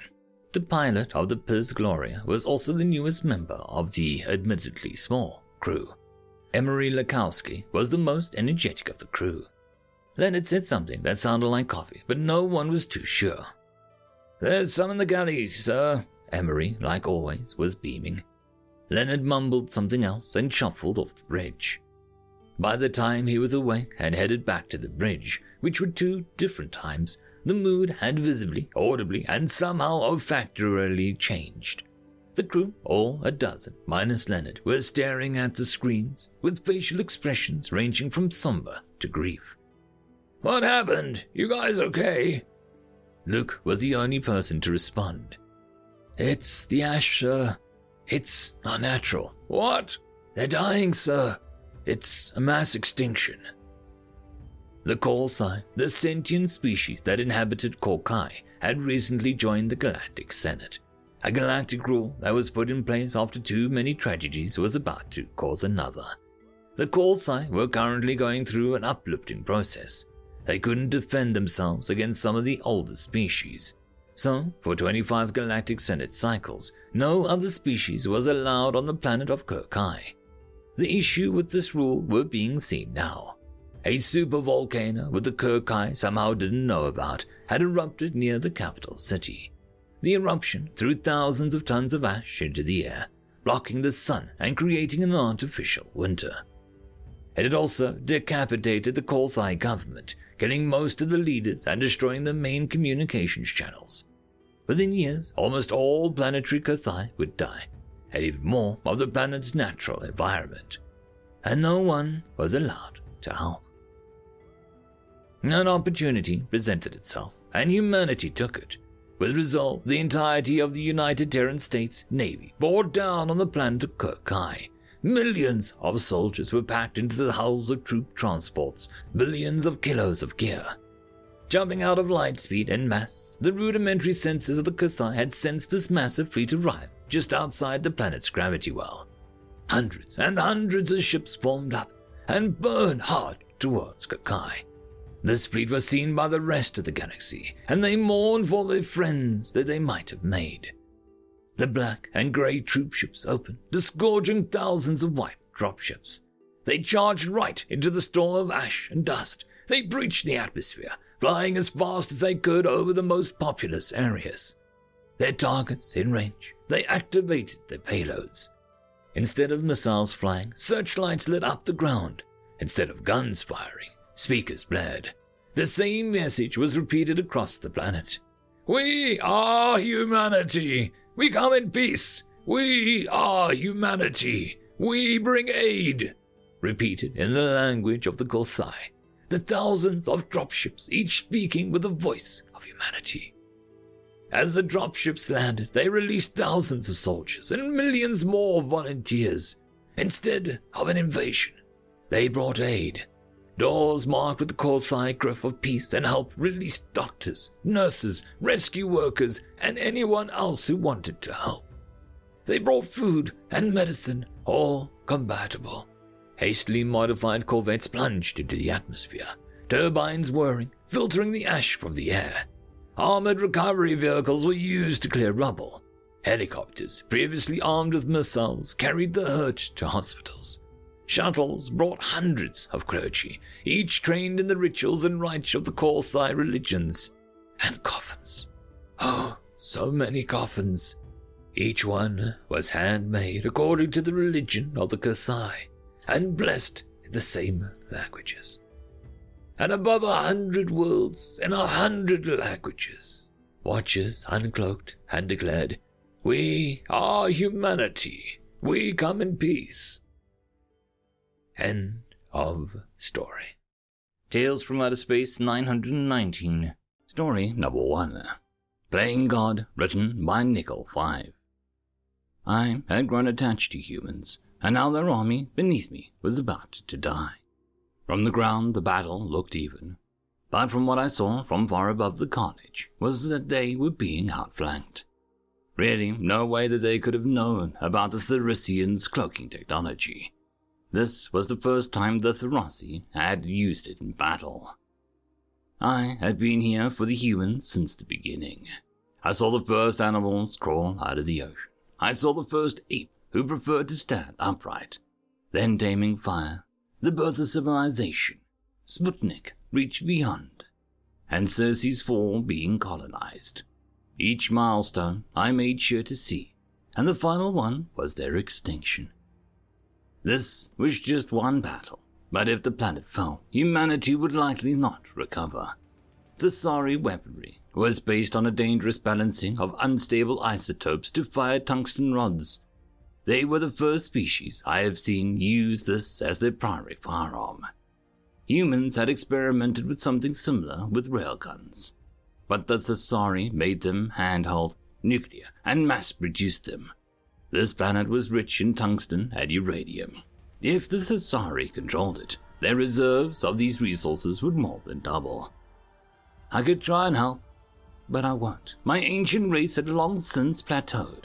For billions of years, I've traveled and looked at life. During that time, what I have learned is not to interfere. Not all species can live, and I am one being. If I stop a plague, a new one will appear in the next generation. It was prolonged, not saving when I interfered. I loved humans, but I couldn't show favoritism. It wasn't the way of the universe. I looked closer at the line, at a particular spot of interest near the left flank. The machine gun jammed. The Marines' eyes grew in horror, knowing they only had seconds before the onslaught arrived. The line fired their hand weapons desperately as the Thesari poured over no man's land, bullets riddling Thesari leading the charge. The barbed wire was crawled over, the dead eventually making a bridge for the living. The makeshift fortifications were met. The machine gun was unjammed. The gun was being loaded. Thesari tungsten poured into the Marines, a quick death. The trench was overrun. The humans could not compete with the Thesari in hand-to-hand combat.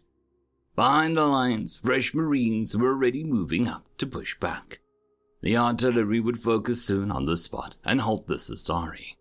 Humans would hold, probably even take back the trench, but it's another pound on the nail in the coffin. The cloaked Thesari moved closer. My heart sank. The Marines would die unless they fell back soon. The planet was doomed when the cloakers entered the forest. It was just these lives I wanted to save. Maybe I could speak to the commander and get him to fall back, or to the men directly. Yes, over the radio, and let them know the cloaked troops. I wanted you, but I knew I couldn't. The last time I had interfered, I grew too attached. The cloakers were almost through the forest. My eyes swelled, ears about to pour out from them. Over the airways an order came to immediately take cover. Close your eyes and cover your ears. I listened as well. My eyesight was never the same after Los Alamos. The vibrations of conventional explosives rocked my senses. Just one explosion. Then, for the first time on the battlefield, silence. I opened my eyes to behold what they had done. The forest was gone, the cloakers with it. An artificial Caldera in its place. The front opened up again, and gunfire. The Thesari was shocked and didn't react for another 5 seconds. That's all the humans needed. They pushed forwards, Thesarians trying to hold, but within 3 minutes their front line was either dead or falling back. I saw the transport ships fire up in the distance. The day was won. I flew back to the human space and listened to the human commanders. They did the normal post-victory grim congratulations. A bottle of scotch was passed about, each commander giving a toast to the men and then the general before taking a drink. The commander passed on the scotch, choosing instead his canteen, then spoke. This was a risky move. The men were bait, and we had to bank on no information getting back to the Thesari that we knew of their cloakers.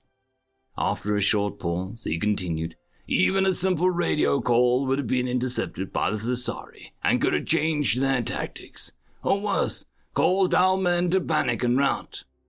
The commander looked up at the sky, right at me. I knew that he couldn't see me, but it was unnerving. But, someone up there was looking out for us today.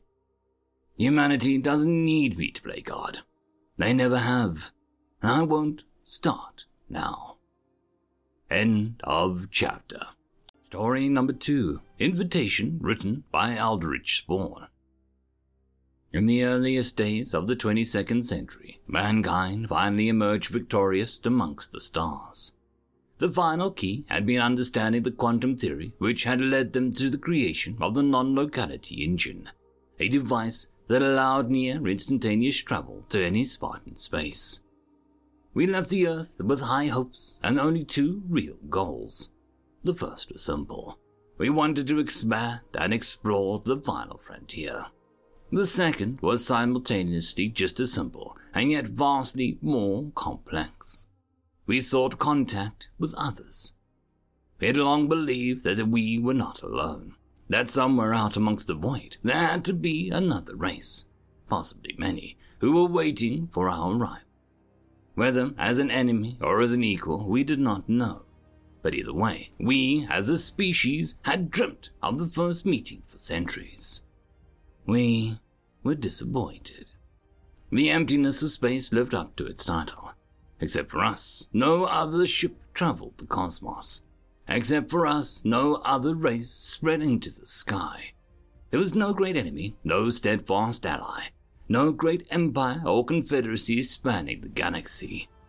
We found no sign of the little green or grey men which we had long believed to have been watching our people and visiting our world, and whom we thought would be there to greet humanity as we stepped into the wider universe. There was just us. In our sorrow, we continued to search, and eventually we found race after race, each more interesting than the last, and not one of them had left the surface of their mother world. They hadn't even tried. Alone amongst those which we discovered, humanity had been the only race to not reach an understanding with their place in their native ecosystem.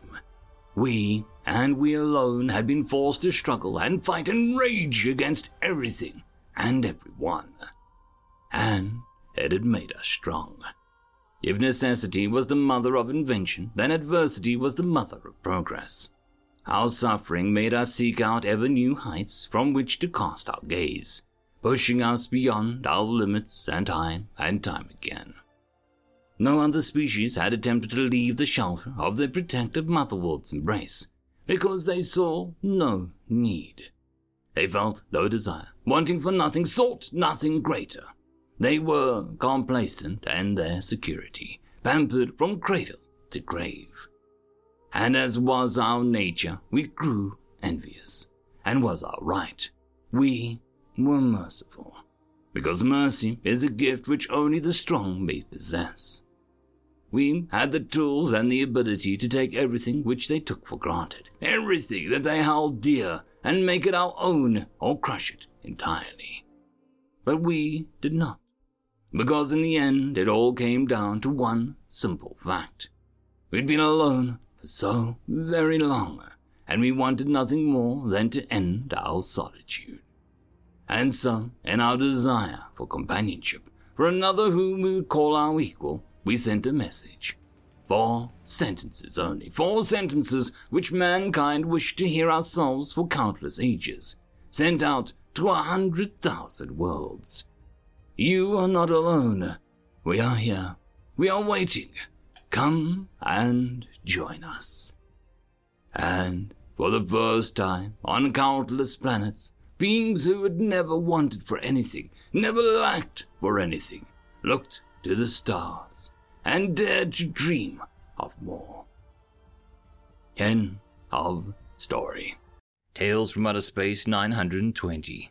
Story number 1. Humans are Weird, Empty Your Pockets, written by Betty Adams. Fifth Sister was sorting through the various bandage volumes when 43 Trills flew into the medical ward and landed on a shelf above her with an exaggerated sigh. As he didn't signal for her attention, she continued slipping the tubes into their assigned slots. It was very useful, she mused, that the liquid bandages were so versatile. Save for a few rare humans with overactive immune systems, the carbohydrate mix was an excellent source of protection for most injured membranes. She had just finished slotting in the pain tubes into the storage area and had begun to arrange the nutrient additions by target species, when 43 Trills emitted another sigh and flung himself chest down across the shelf so that his head was near her view. But as his binocular eyes were pointed at a comparative anatomy chart on the wall, she continued her task. When he flipped over on his back and proceeded to emit another sigh, she closed the cabinet and turned her center mass to face him. "Can I help you with something, 43 Trills?"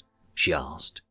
He gave another sigh and flipped over, crossing his wing hooks under his chin and staring at her with what she assumed was a sad expression. "Do Shaitar have built-in transport pouches?" he asked in a tone that was noticeably too high for a human staff to hear. "In our environmental suits, of course," she replied. "However, in our daily clothing, we only wear a wrap to cover our reproductive core, and there is no sufficient structural integrity to support transport pouches. So, no." She did not inform him that the Shaitar made the choice to avoid the stronger wraps for the explicit purpose of keeping the winged and Tusk from asking for transport. Pointing out his species' general rudeness wasn't something to do when a patient was obviously emotionally depressed. "You probably wouldn't understand then," the winged said, rolling over on his back with another sigh. "Are you emotionally distressed, 43 Trills?" she asked. It was obvious that he was, but she had found that illustrating her own ignorance was usually the best way to get an alien talking about a sensitive subject. "Her wings' stiffness," he admitted, as he began to gloomily groom his sensory horns. "Would you like to inform me as to the reason?" Fifth Sister asked. "I think one of the humans is angry with me," 43 Trills said. "What do you base this observation on?" she asked. "Was the human behaving aggressively towards you?" "No," the winged went on in a sad tone. "He, just blocked me." The Shaitar was confused and covered it by flicking her dabber out to clean her eyes quickly. "He prevented you from accessing his non-emergency communications account?" she asked. "No," the winged went on. "He physically blocked me." The Shaitar strained to bring the lights together. "I do not understand," she said. The wing gave a long, drawn-out sigh that expanded him to nearly half again his size and flopped over a few times to arrange his wings. "Over the course of the past few weeks, he has been filling his pelvic transport pouches with various small items," the wing explained. "It was interesting at first, then it was awkward. Today it reached a point that I could no longer fit inside with all the collected items. It's fairly clear that he is upset with me for something I have done to offend him." The winged suddenly leapt up and began dancing around the room, chittering in distress. The Shaitar watched him with concern for a time, tilting her triangular head from side to side to keep him in her field of vision. Meanwhile, she had her fingers busily with the datapad, putting up one of the psychological files of the humans that she recalled from her training. When he had burned off enough of his distress, he fluttered back to the shelf. "I just wish I knew what I'd done to offend him," he said with a tired little chirp. "You know how important social presence is to us winged, and with only a wing's worth on the base, and none of us from the same flight, human transport pouches are just about the closest thing we have." "Are you quite certain that this behavior has anything to do with you and your behavior?" she asked. "What else could it be?" the wing demanded. "Nothing has changed in the base environment to alter his behavior." "Say that he has been the only human on the base for some time since the geological expedition left for the northern hemisphere," said Fifth Sister. "Perhaps this might be a symptom of hoarding instincts activating due to stress isolation. I've heard of such things." "Do you think?" the wing asked, poking up immediately.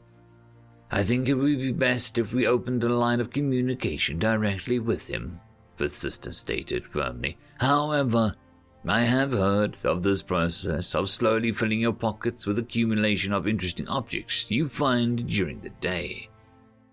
"It appears to be a collection of shiny things," 43 Trills observed. "It is mostly broken bolts and scraps of reflective covers. Humans do have an odd affinity for shiny things." "That is common in species that depend on open water for hydration," she affirmed. "However, my literature suggests that such a manifestation of this was limited to children. If it is the same response, it seems to be inadvertent and might respond to a simple question." 43 Trills nodded slowly, even as his kinetics became more energetic as his mood rode. "I will ask him," he said. Thank you for your analysis, but sister. She flicked a frill in acknowledgement and resumed sorting the additives as the winged left the room. She did not choose to share the information with the winged, but the reversion to childhood behaviors was often a sign of stress. She wondered if the human required the medically recommended application of snuggles, and who on base would be the best to provide them. End of story. Story number 2. No Longer the Limit. Written by Fluffy Fireman. I've heard these lies before. You mortals have lied before and spun trickery finer than spider silk. Why would I trust you once more? Humanity smiled at this challenge, a final test before the trial ahead. One last thing to conquer. The first man lied to survive. Their descendants lied to progress. Our ancestors lied for profit. And we've all lied to gain. But fear not, this is not a lie.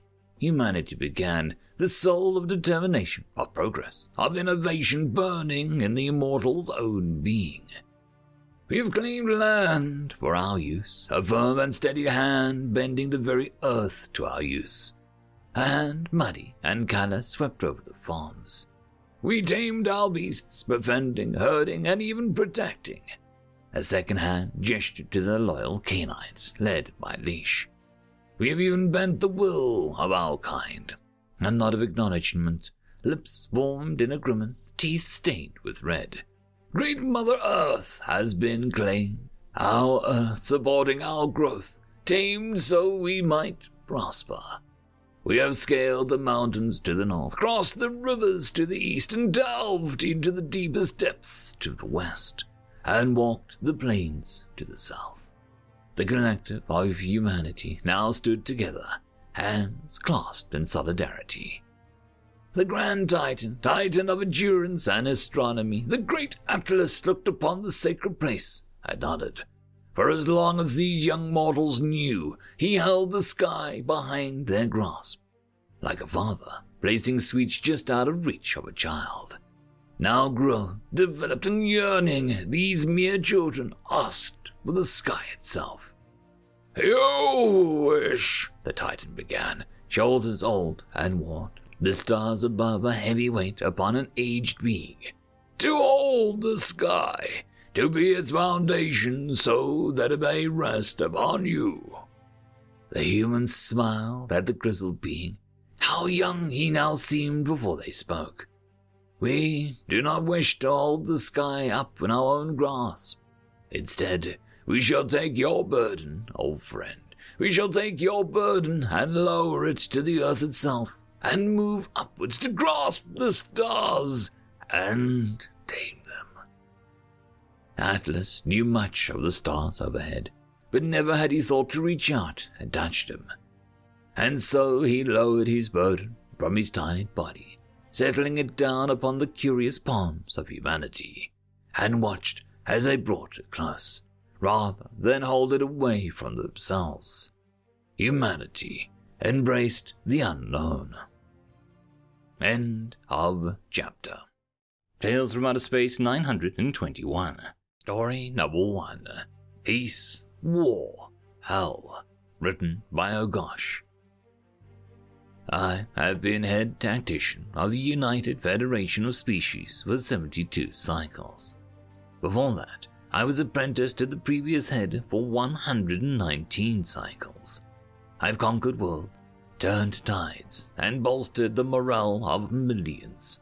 But in this moment, I have never felt greater shame or disgust in myself, because I have made an inexcusable tactical error.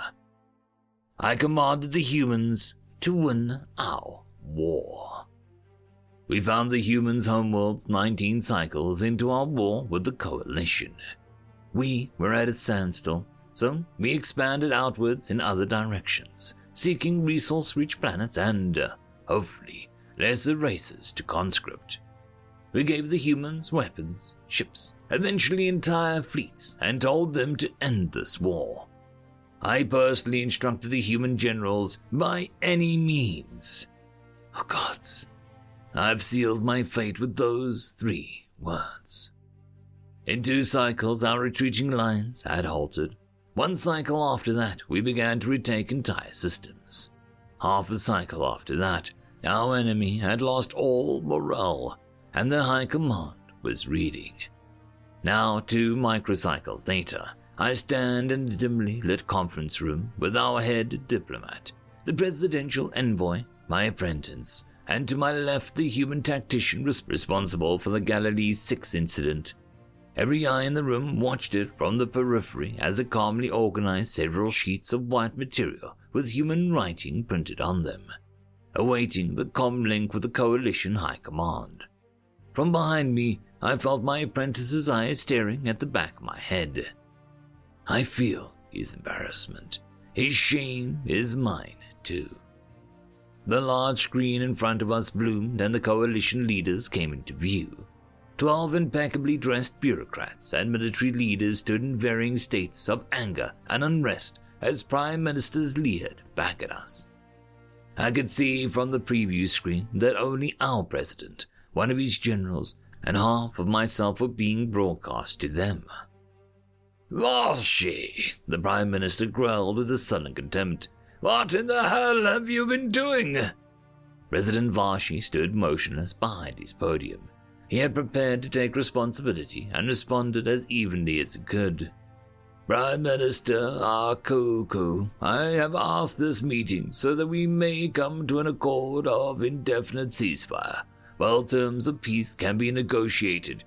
You want to talk about peace after the atrocities you've committed? Sir, our actions in this conflict have not broken any laws of engagement established by... And what about the laws of morality?" The Prime Minister was frothing. "Explosives hidden in the ground beneath abandoned fronts, incendiary weapons, the wanton destruction of fertile farmland, hacking into prime world media hubs and broadcasting lies about the coalition, the murdering of high officials light years away from fronts." I glanced over at the human who was staring disinterestedly at the screen with its arms crossed in front of it. I'd spoken to it about these tactics. It had a word for each of them. Landmines, napalm, scorched earth, propaganda, and, worst of all, assassination. What a terrible word. "There may be no laws to prevent such actions," the Prime Minister continued, "but we both know damn well it's because no one thought a respectable military leader would stoop so low as to utilize them." He was right, of course. What we let the humans do was monstrous. "Prime Minister," President Varshy tried to calm him, "the sooner we return to the negotiation table, the sooner—" "You have no honor, Varshy. Your entire federation are honorless fools winning war through murder and atrocity." There was a blur of motion to my left. The human crossed in front of me with a dazzling speed and pushed the president aside with one hand. The president kept from falling by grabbing onto the jacket of the chief of staff and stared back in disbelief at the human that assaulted him, but no one made a move to detain it. The human glared back at the Prime Minister with a look of fury on its face, fury that dwarfed the minister's. Despite the initial shock, the Akuku showed no signs of backing down. Who are you?" "I am the one responsible for your defeat at Galilee 6, and every other loss you'll suffer for the past cycle." The Prime Minister's eyes widened as he realized what the creature he was arguing with was capable of. "Let me tell you something about honor, you bureaucratic piece of crap. Honor doesn't end wars. Honor doesn't make war better or nicer. War is war, and it'll always be hell. Honor didn't stop our cannons when your generals led your fleets into yet another ambush. Honor didn't stop your fields from burning and let your food supply for 6 systems run dangerously low. Right now, we're besieging more than a dozen coalition worlds, with perfect blockades around the planets. No one can leave. Nothing can get in. We bombard their defenses hourly. We estimate the first world will run out of food in half a cycle without aid. How long do you think it'll be after that when they learn they can't eat honor? The silence hung in the air like a noose. Everyone stepped away from the monster called human. The Prime Minister did everything in his power to keep from staggering back. Your tactics have killed millions, whimpered the Prime Minister. As I understand it, shot back the human, your war has been at a stalemate for 13 cycles. How many millions have died in that time? How many billions more will have died if we hadn't tipped the scales? The Prime Minister stunk. Accept the ceasefire today, the human continued calmer, and you will be saving all of those lives. Decline, and we continue to show you how humans go to war. The Prime Minister was very visibly shaken, as was our President and everyone else. You're mad, the Prime Minister shuddered. Perhaps. The human's voice was now completely still. If its rage was disquieting, its calm was all but terrifying. But by our estimates, our fleets will reach the Coalition Prime Worlds in less than half a cycle. Make peace, or I'll personally do to your home world what I did to Galilei 6, and drop a fucking moon on your front door. The human turned and walked past me to collect his things as the President cautiously stood back up at the podium. By the gods, I spoke in hushed dread. What have I unleashed upon the galaxy? I jumped as the human placed a hand on my shoulder and looked up at me with half a smile. Peace. End of the story. Story number 2. Negotiations. Written by Glitchkey. Before we begin, I want to be sure of a few things. This device you provided us with, it is 100% effective at understanding and translating languages, correct? Merely, we occasionally find a race with 1 or 2 concepts that it has trouble with, but that's easily smoothed over. 1 or 2? Okay, that's odd. They've already found something it can't translate. Sort of, yes. Mind humoring me for a few minutes? Certainly. After all, it can take years to accept a race into the Federation. Excellent. This shouldn't take too much time. I mentioned that we found some issues with your device. Allow me to demonstrate. Espionage. Error, no analog found. Reverse engineering. Error, no analog found. Spycraft. Error, no analog found. Overwhelming force. Error, no. Scorched earth. Error. Kamikaze. Error. Blitzkrieg. Stealth. Mutually assured destruction. Acceptable losses. Pyrrhic victory. Guerrilla warfare. Encirclement. Entrenchment. Siege. Too many errors detected. Rebooting. Running self-diagnostic. No discrepancies found. Xenocide. Why do you have a word for? What was all of that just now? We were confused about that too, so we took a look at the information you sent us as part of first contact with us. We noticed something interesting. Every single race in your federation is carnivorous. Why is that? First contact has always been made after sapient races make it to multiple worlds. We have never found a sapient herbivorous race which failed to destroy themselves in resource wars and aggressive action. We've never found herbivores capable of surviving long enough to leave their own world. And the race you have found, while commonly using threat displays, do not waste resources in wars they cannot easily win, correct?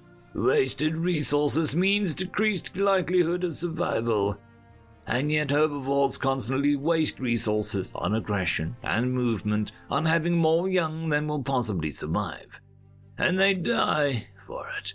That is exactly why we've never encountered a space-faring herbivores. Their inherent aggression is their own demise. Indeed, now back to the subject at hand. I'll ask you before we continue, what can you offer humans for joining your federation? We've already sent an offer. You've seen that, I'm sure. And I'm asking, what else do you have to offer? Nothing. I'm not sure why you're... May I have permission to connect to my datapad with the ship's computers? Yes, if you like. Computer, show video Hiroshima. That's, you're using weapons of that scale on a population center. How recent was this? 3 centuries ago, prior to our invention of spaceflight, part of a much larger conflict. This is a relatively minor example of overwhelming false error. No, shouted computer. Now InfoSheep, Battle of Stalingrad. That, what purpose would that? Why, because Stalingrad was an advantageous location, and the people who died there were considered acceptable losses. Error. Computer, show the gallery General Sherman's march to the sea. So much waste. That can't be intentional, can it? It was intentional. But why? Because it rendered the enemy unable to use resources Sherman couldn't keep. Computer, assemble and show video grouping RTS games. The translator can't have gotten that right. Those are military tactical simulations, higher level than anything I've ever seen or heard of. No, they aren't. Those are games, toys, for fun, and they're a couple 100 years out of date. From what I've seen, nearly every human capable of coherent speech is capable of tactically overwhelming your Federation. And since we're already here, in space, it's too late for you to say no. So I'll ask again, what do you have to offer us? End of story. Tales from Outer Space 922. Humanity Fearless, written by Clock Tower Echoes. There are 4 species counted amongst the war chamber of the Greater Galactic Council. The massive Cthulhu, Titan-like in size, each individual Cthulhu capable of carrying a tank's worth of weaponry and armor into battle alone. The predatory Tragnar, apex warriors and masters of the hunt, who could track a scent for miles and lunge at their prey with a brutal fury and savage efficiency. The scholarly Dalnaga, religious engineers who develop weapons of such potency, and the greatest of their creations could shatter the stars themselves had they not been bound by their faith. And then there are humans who are none of those things. They are not the strongest, nor the quickest, nor the smartest, nor the toughest, nor the most numerically vast. A single Cthulhu could comfortably take on a platoon of Terran Union soldiers, a company of them capable of fighting a Terran tank brigade to a standstill. Tragnar warpacks practically hunted freely on isolated human outposts for fun during their war with humanity, stalking from the shadows and lunging at them with the rending claws. And while they never fought the Dalnaga, reports from observers invited by the Dalnaga themselves claim to have witnessed an arsenal that made nuclear weapons, once so feared by the governments of old Earth, look like hand grenades. So why does humanity stand amongst these martial superpowers of the galaxy, you may ask? Many drunken, nationalistic ramblers and confused casual observers have asked the same. It is for one simple reason. Humans are the only species who can fight the monsters the other 3 cannot. Space is vast and dark, holding as many wonders as it does horrors. When the black fleets of the Zark came screaming out to the sunless void of darkness, they brought them primordial horrors, manifestations of terrifying unreality, and mementos of faith so eldritch it could only be described as madness.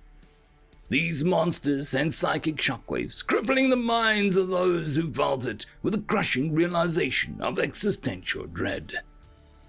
The pride all species held in their ability to have conquered their homeworlds and expanded across the stars brought down with the terrifying realization of how insignificant they were cosmologically. And where these god avatars walked, hordes of twisted, wretched, demonic abominations and feral fanatics followed. The Cthulhu were crushed like ants, their large bodies used as empty husks for the most degenerate of the Zark bio-creations that stalked battlefields like distant, shambling statues forced into torturous unlife. Dragnor hid in holes which soon became their graves, their hunting prowess meaning nothing against a foe that hunted them back with such a ruthless efficiency that just to sight one could stun a whole war pack as they remembered a time when their pre-sentient ancestors were still hunted by other predators. And the Zahak had subverted the little Naga's weapons by attacking their controllers directly, crippling them with infectious nightmares of powerlessness and the realization that their gods had no power to protect them before harvesting their brains and knowledge for ever more sinister inventions. The council was in disarray. The many hundreds of species and thousands of planets were thrown into chaos at the onset of a foe who fed off the heights of their pride, only to cast them down into the deepest pits of despair. No one in their entire history of sapient civilization had ever conceived of such a threat, one that showed how futile their struggles were and how insignificant their creations would be. All except for one. When humans first breached the barrier of FTL, they were seen as the humblest of all races. By comparison to other species, their ships and cities lacked the huge monuments common across other planets. Boasting and bragging was seen as rude in their curious culture, and despite making it past the Great Filter, they kept showing themselves as the underdogs in their stories. Many governments thought it to be some kind of defeatist self-propaganda of a pacifist race, a notion only dispelled after the violence of human history was known, and the Terran Union brought the Dragnor to a standstill in a war over colonization rights. However much respect they gained, though, was never enough to outweigh the conception that they were meek, cowardly creatures, a young race who didn't believe in its own abilities enough to protect them. The lack of hubris, as the humans saw it, did not come from a place of weakness, however, but from a place of understanding. An understanding that as far as they had come, they still had much to learn, and that for as much as they had to learn, the galaxy they lived in was barely a speck on the scale of the universe. Whereas the media of the other races showed them standing tall, fearless and triumphant over adversary and hardship, human media showed humans who failed to do so, overcome by a villain or greater force. Even in the situations where humans won, their path was seldom easy or smooth. To them, a 95% chance of failure wasn't certain doom, but a 5% chance of success.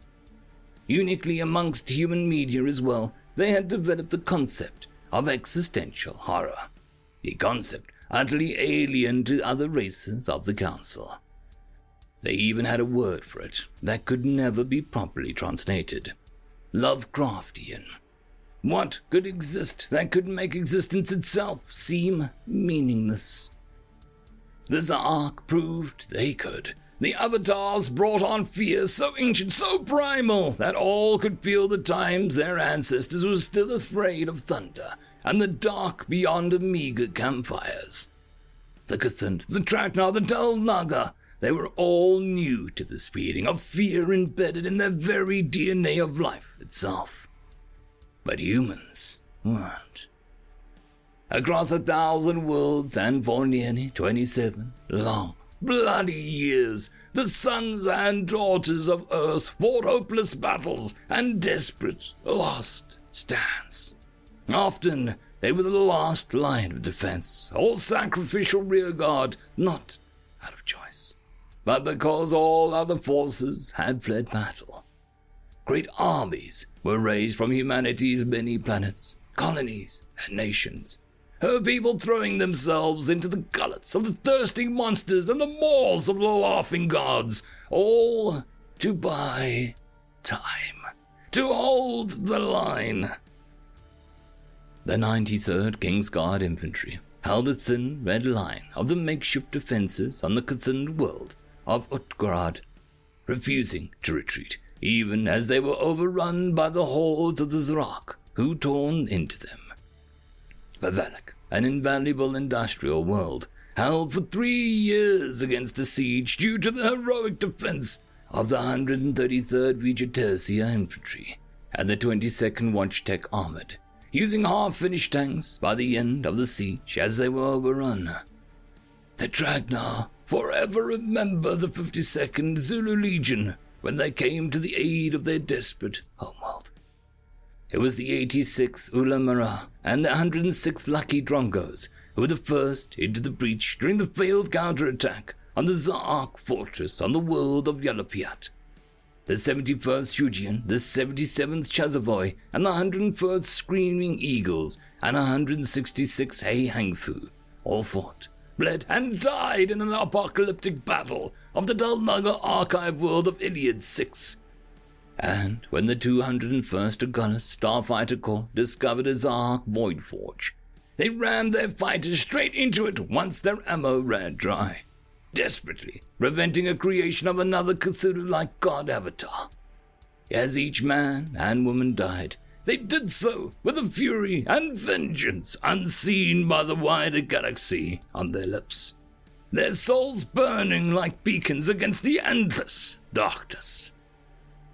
It was humanity, bleeding and battered as it was, who led the armada that crushed the last bastion of the Zaark Prime. At the helm was the battleship Solar, the greatest naval vessel ever built. 5 miles long with glistened armor, Dragnar sensor arrays, and Dalnaga guns. Battleship Solar led a combined force of over 24 species to the very gates of hell itself, where the Zaark kept the most terrible god avatars. With each pass of their ethereal weapons, ships weren't just destroyed, but erased from reality itself. Some fled, others retreated to maximum weapon range. Only the ships of the Terran Navy dared to get close, to stare the abyss in the eye, and dare it to blink. And as they detonated the human Dalnaga hybrid bomb above the Zaark's homeworld, the abyss blinked. Humanity is not the strongest, nor the quickest, nor the smartest, nor the strongest, nor the most numerically advanced. But they don't have to be. They never saw themselves based on what they did, but what they could do. Where everyone else had seen near certain defeat and damnation, humans bet everything on the tiniest of chances for victory, gambling against hope and forgotten gods on an underdog victory. It had been humans, the cowards, who sacrificed untold millions on planets not their own. It had been humans, the unassuming, who led the galactic armada to the Zaark Prime. It had been humans, the prideless, who continued to hunt the remaining god avatars and monsters left over from the Zaark to this day. It had been the humans, the humble, who had cancelled the apocalypse. It is humans, the fearless, who stand as the galaxy's monster hunters. When some new horror or monster rises out of the abyss of space, or an old one dares to reveal its hated head, it is humanity who the Cthulhu, the Dragnar, and the Dalnaga turn to. End of story. Tales from Outer Space 923. One bad joke deserves another. Written by Al Spawner. I really hate humans, you know that. The Welteran trader puffed lightly on a cigarette, the smoke wafting around the interview room. Everything they make is either profoundly addictive or deadly, or both. The Union interviewer was not amused. He was cloaked in shadow behind an obfuscation screen, and Geelong couldn't even make out what species he was, or even if he was a he. Whoever he was, he spoke decent Waltaran. We didn't bring you here to talk about Terran tobacco, trader. We want an account of what happened to start the war, and your part in it. This is serious. Geelong took a long drag on the cig and put it out in the provided ashtray. Fine. What do you want to know? From the beginning, don't leave anything out. we'll know if you're lying." The gentle humming of the bioscanner gave testament to that particular threat. Bioscanners didn't work on all sentients, but they worked well enough on Waltarans. "Well, the beginning predates all of us, you know. I don't have all the details, mind you, but I do know the humans had plenty of reasons to attack the Chakra, some of them going back 10,000 cycles, or more." The interviewer said nothing, and Jalon took that as an invitation to continue. "Everybody knows the Chakra are arrogant pranksters. They love stirring up primitive civilizations for their own amusement. It's their thing. Occasionally they even play a joke on the more advanced races. Now that has bit them in the waste reclamation sack more than once." Jalon leaned forward a bit, and couldn't get a better view of the shadowy unionist. "Anyhow, the Chakra found Earth a long time ago. They were barely ascended from apes in those days. It's not even clear if they had spoken language then. Certainly they didn't even have the written language. All the humans would hate the Chakra even more. The Hala record I liberated from a forensic data archaeologist on Ikram provided irrefutable proof of this." "Are you sure that it's genuine?" the interviewer asked. "As sure as can be. It was from an ancient crashed Chakra vessel, littered with half-fossilized human remains on board. Proof that they were fecking around. Seems legitimate to me." Jalon pulled out another cig and casually lit it. "So I get a call from the Cassites. You know, Cassites, always digging for information. They just can't accept that there is anything in the universe that they might not know. Anyway, they wanted to buy the data cube from the crash, and they weren't taking no for an answer. They offered to pay off my loan on the ship if I gave it to them." The interviewer interrupted him. "It didn't bother them that it was stolen. The Cassites have a reputation for honesty." "Of course they didn't care. You've got to understand Cassites. They worship truth. They would rather die than lie, or even withhold information, because each one of them spends his whole life trying to acquire as much information as possible. Lying gets in the way of that. But it isn't that they're entirely honest either. They had no problem buying stolen goods from me, so long as I was truthful about stealing them." "Interesting. Go on." Jalon pulled out a flask of Terran whiskey and took a long pull from it. It was another Terran substance that could probably kill you, but was as addictive and ubiquitous in the sector. "Want to pull?" He held the flask up, wondering if the interviewer would reveal himself for the treat. "No. The Cassites bought your data cube. What happened after that?" Jalon shrugged, a gesture that had rubbed off of him from too much trading with the humans. "They bought it, and being the information fetishists that they are, they freely shared the decryption of it with me. Weird people, the Cassites." He continued. "So, the cube contained the record of the Chakra on Earth, something like 10,000 cycles ago.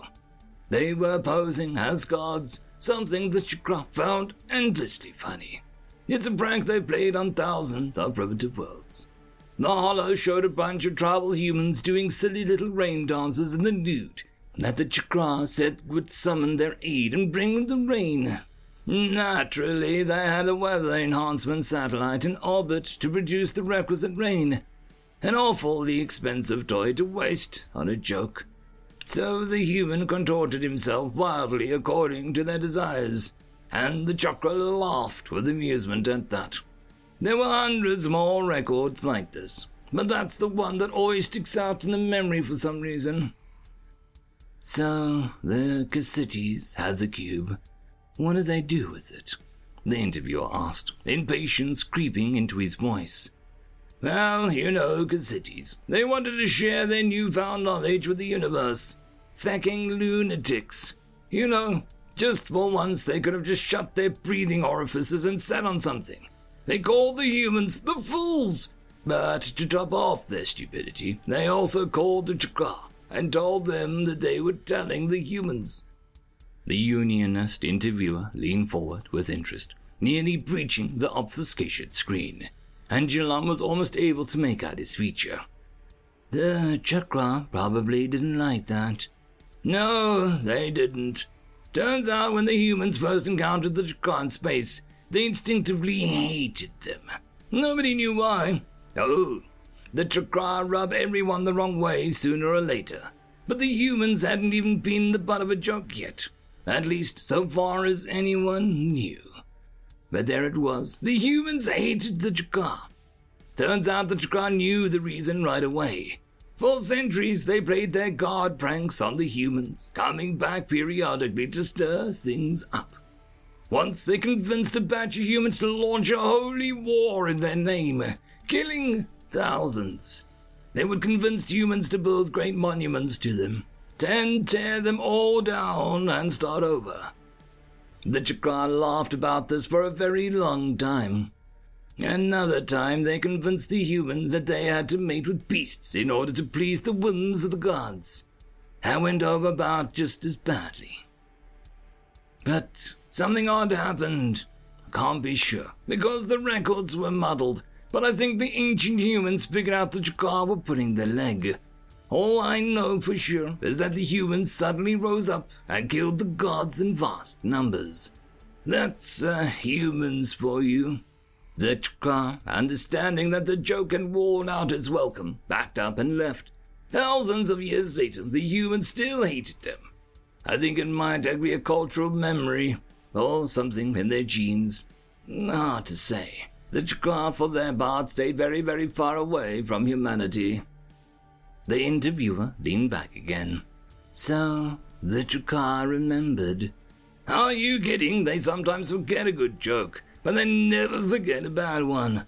So when they got a call from the Cassites that the data cube was going to be turned over to the humans, they panicked. Everybody knows the humans are more warlike and less tolerant than most. Humans were not a species you wanted to pick a fight with.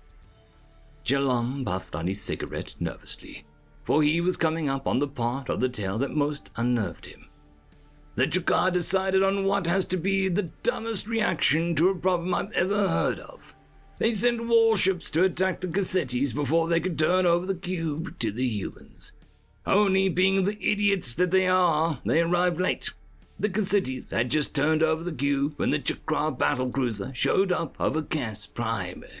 Even then, maybe an interstellar war could have been avoided, if the Chakra Admiralty hadn't seen fit to assign a mental half-wit to the sector command, probably because someone thought to get a good laugh out of it.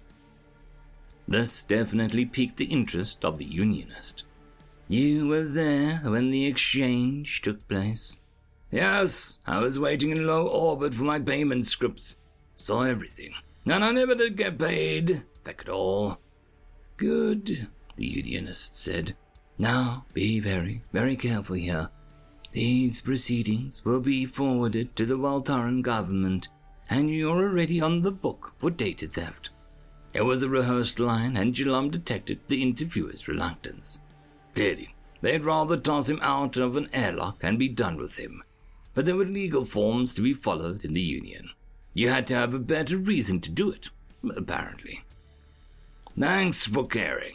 Jalam bit back sarcastically, chewing on a cig. Look, when the Chakra commander saw that the humans already had the cube, he went insane. His orders were to stop the Cassites, presumably by intimidating them with a battlecruiser. His orders most certainly did not include starting an interstellar war by attacking a human civilian transport. But that's what he did anyway. I tell you to ask the Cassites, but he blew up their ship too. I got away because the blaster gunners couldn't hit anything smaller than a city block. Big transports were easy. Little gnats like myself have a bit of an advantage.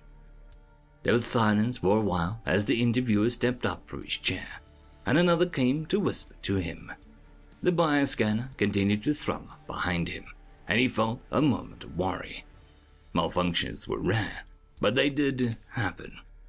Seems you are telling the truth, trader, the interviewer added as the assistant walked away. Fortunately for you, for if you were not, it is Union policy to, terminate unproductive assets. Jialam tried not to show his fear. The Union did not make idle threats. The humans got off a transmission with the most of the data in the cube before the ship was destroyed. It was pretty sad, actually. I'm told there was a transport liner with families on board and everything. They didn't realize the Cassettis were roping them into an intergalactic incident. Predictably, the humans went insane. The combination of murder of thousands of innocents and the revelation that the Chukar had manipulated their species for thousands of years in the past was too much for them. They didn't waste time with the outer worlds. They went for the Chakra homeworld itself, with a stupendous fleet. Wait, how did you know that? The interviewer asked. Well, the humans caught me a few systems down the line in Kess Prime. The liner got a nice pretty picture of my ship before exploding. They interrogated me and were somewhat less pleasant than you've been about it. But my only crime was ripping off a bunch of data archaeologists, and they soon figured that out. So I was there when the fleet materialized over the Chakra homeworld. So, what did the humans do? Jialam laughed for the first time. They played a little joke on the Chakra. Their general, or admiral, or whoever he was, blasted the sector fleet out of existence and demanded the surrender of the planet, which was promptly given.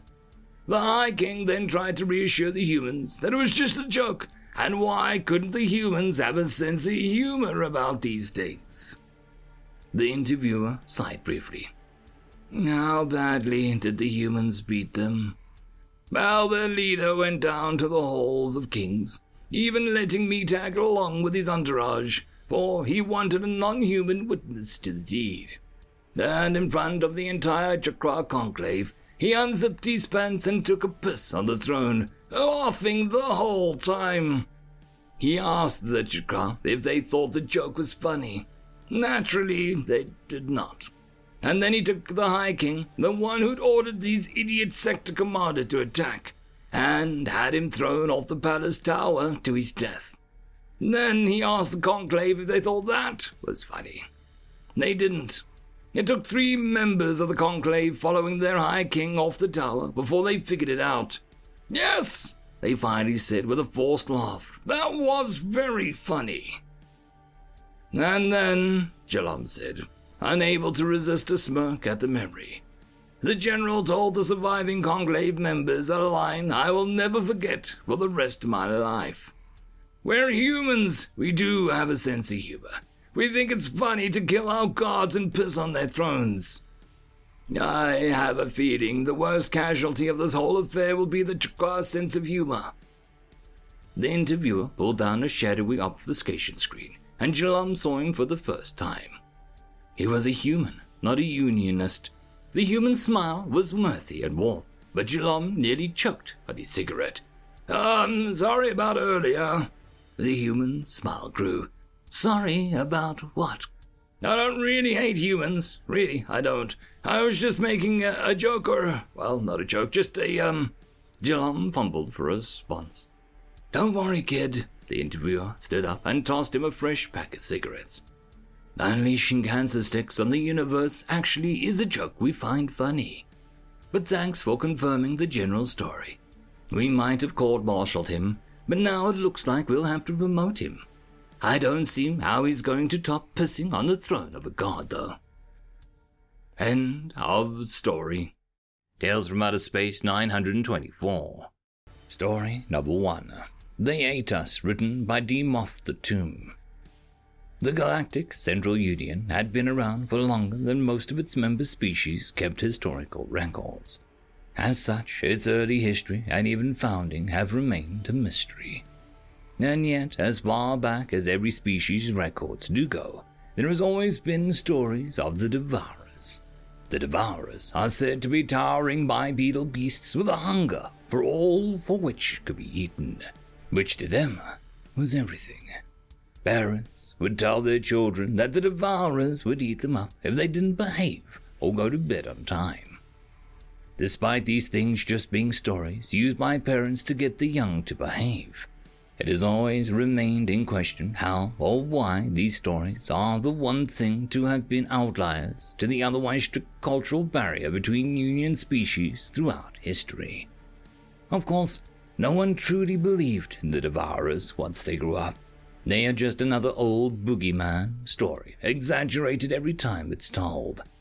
Some historians joke that the original story of the Devourers might have been just some old men telling their grandkids about how much they ate during the harvest season. Nevertheless, others believe that every myth begins with some semblance of truth, even in the modern age where FTL flight is common practice and the Union border stretches further than ever before. There are those who are superstitious. My people, the Galat, have too had the Devourer stories deeply rooted in our past. However, as a small quadrupedal species with no defense but a small hide and curled horns, we made up for our lack of strength with our intellect and became the leading governmental species in the Union. With this pride to uphold, we no longer teach our children such fictional stories. One then can imagine my surprise to our ambassador. A distant communication had been detected. An audio first contact had been made with a new species from the outer galactic arms who called themselves humans. Eager to engage in first new contact since the founding of the Union, an envoy ship, my ship, was deployed immediately. The humans had agreed to send their own envoy ship and meet halfway between our two territories. My dispatch ship was small, designed to glide with the waves of space, truly a vessel made for speed. As a result, my ship had arrived early, though I did not need to wait long. Arriving slightly early themselves as well, Human's ship burst into the scene. And when I say that, I mean literally. Unlike our ships, which get their speed by smoothly gliding through FTL space, the human ship was a massive dark brick of harsh geometric shapes and sharp edges, which seemed to force its way through space with absolute brute strength alone. I had expected their fastest envoy ship to be small and elegant like mine, but what I saw instead probably could have qualified as a city in space. Along its side, painted in mile-high letters of the human's language, the ship's insignia read ITCSS Othras. My visual translator informed me that the acronym and name meant Imperial Terran City Starship. The name Othras came from a mystical creature which ate the human sun and moon. Immediately, I'm skeptical of the human's cognitive ability. Not just is that an extremely strange name for a ship, but it's based on a clearly impossible story. Not even to mention the fact that this ship is clearly an inefficient design in FTL. And they send a city ship of civilians to a first contact situation.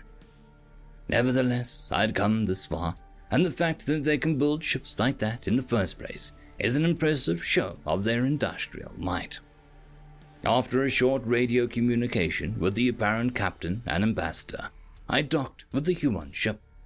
I walked into the docking ring and waited for the airlock to open so that I would finally meet the new people.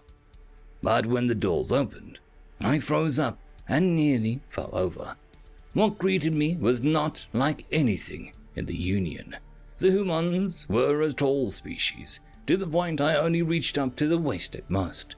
And the legs, only two, an upright bipedal race with a pair of two forward-facing eyes meant for hunting. I tried to calm myself down. Admittedly, I was probably far too nervous for my pay grade. After all, in the Union, carnivorous and omnivorous species are not uncommon. I think the sheer shock of their bipedalism and how they showed their teeth in a smile while peering down at me just made me uncomfortable. Surprisingly, after my embarrassing freeze-up at the beginning, first contact was going well. Once the humans realized that I was too small to keep up with their stride, they kindly decided to carry me for the tour. Yet my mind was sent into chaos, not by this embarrassing situation, but by what came next. After the tour, I was brought into the dining hall for what the humans called a celebratory feast, to celebrate the successful first contact. I had brought my own rations from my ship to this feast, knowing that I wouldn't be eating any of their dishes. which turned out to be a wide mix of meats and greens. Yet, something was off, something that these humans seemed familiar in my mind. But from where? I racked my mind, trying to remember where these seemed vaguely familiar from. And then it hit me. The Devourers, towering bipedals who would eat anything and everything. I'm not one to jump to conclusions. However, I had already reached my limit of being able to ignore the stress. Were the humans the Devourers from myths? Had they come to our sector of space and interacted with our ancestors? If that is the case, then what did the humans do that made every other race demonize them? These and many more pointless speculations raced through my mind until I could take it no more and just outright asked, "Have your people ever been in our sector of space before and met our kind?" This time the captain froze. He placed down his cutlery and turned to face me with those piercing, forward-facing eyes. "Yes," he said, "we have been to your sector before, but back then it was ours." This answered one question that opened a floodgate of more questions, all of which would get me nowhere. So I simply asked him to explain. In response, he made a claim which I could not comprehend. "Every last one of you originated on one planet in your union. I don't know what you call it, but it's our planet, Earth." I froze up again. This time I fell off the chair and onto the floor. From above I heard the captain sigh and mumble, "The old zoology books did say that goats freeze up when anxious." End of story. Story number 2. Humans Are Old, written by Origami. It had been quite a few years since the last time a human had visited our town, and a precarious uproar ensued, as always. From the eldest to the freshest of pups, every one of us wished to meet the human, to speak with them, to be spoken to, and to bask in the light for even a moment.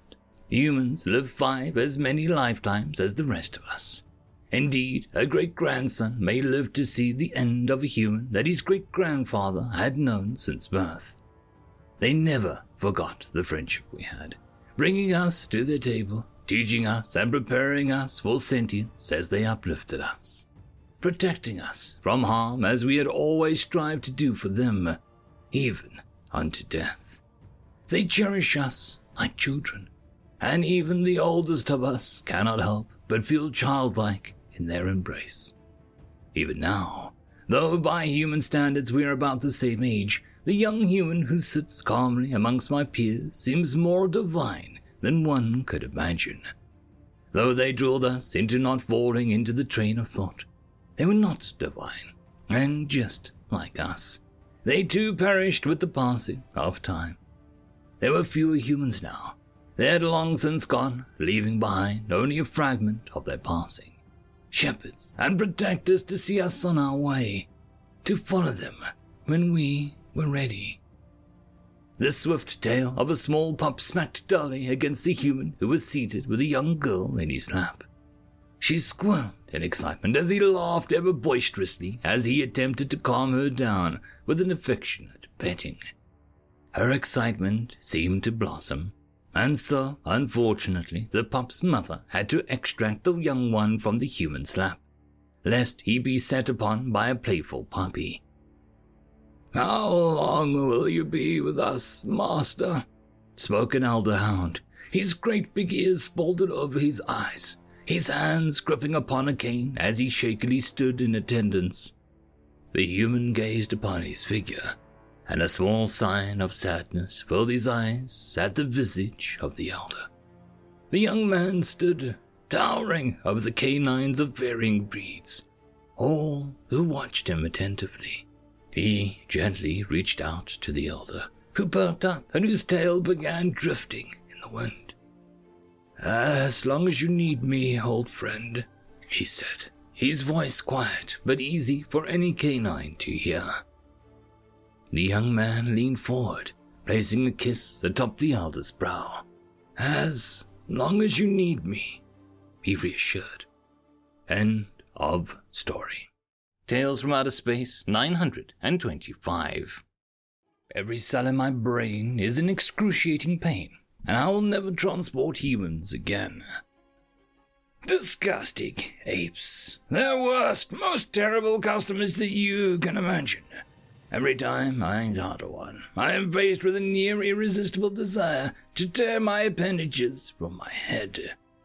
In all my time captaining and ferrying creatures around the galaxy, and never once have I seen a species so mind-numbingly frustrating as these.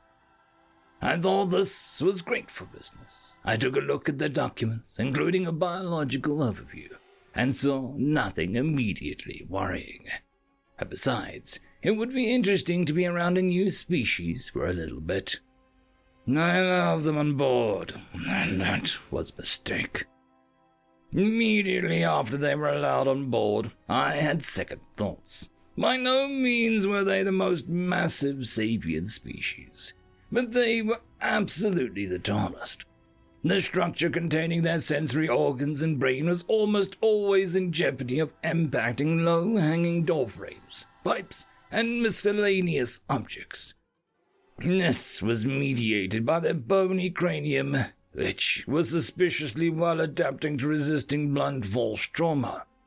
They moved with an unnatural grace on their unreasonably long legs, propelled by bands of alien muscle strung to calcified endoskeleton.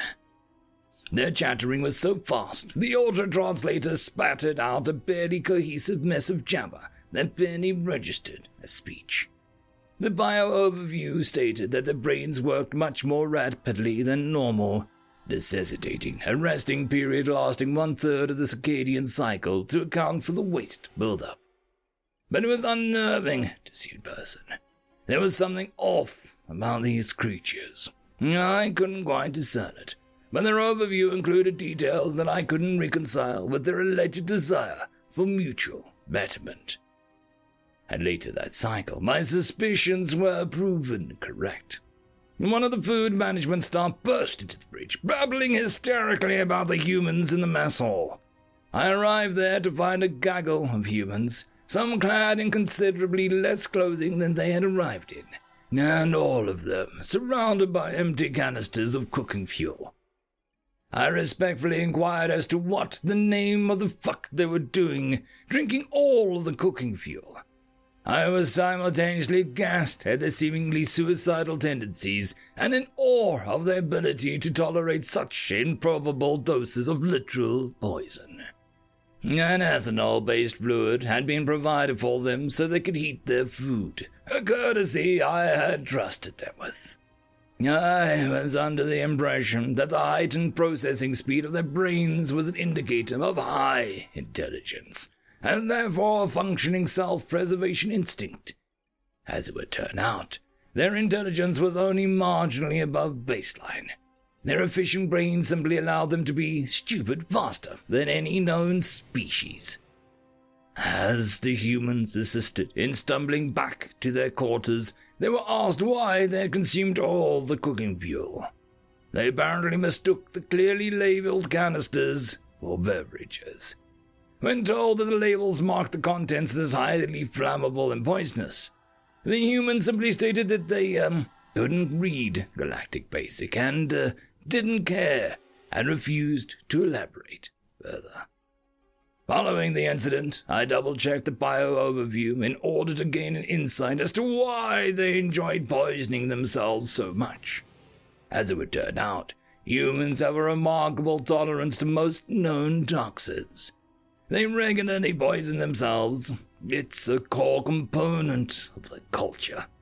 And have taken down or synthesized a truly staggering number of substances for the sole purpose of disrupting their brains and bodily functions.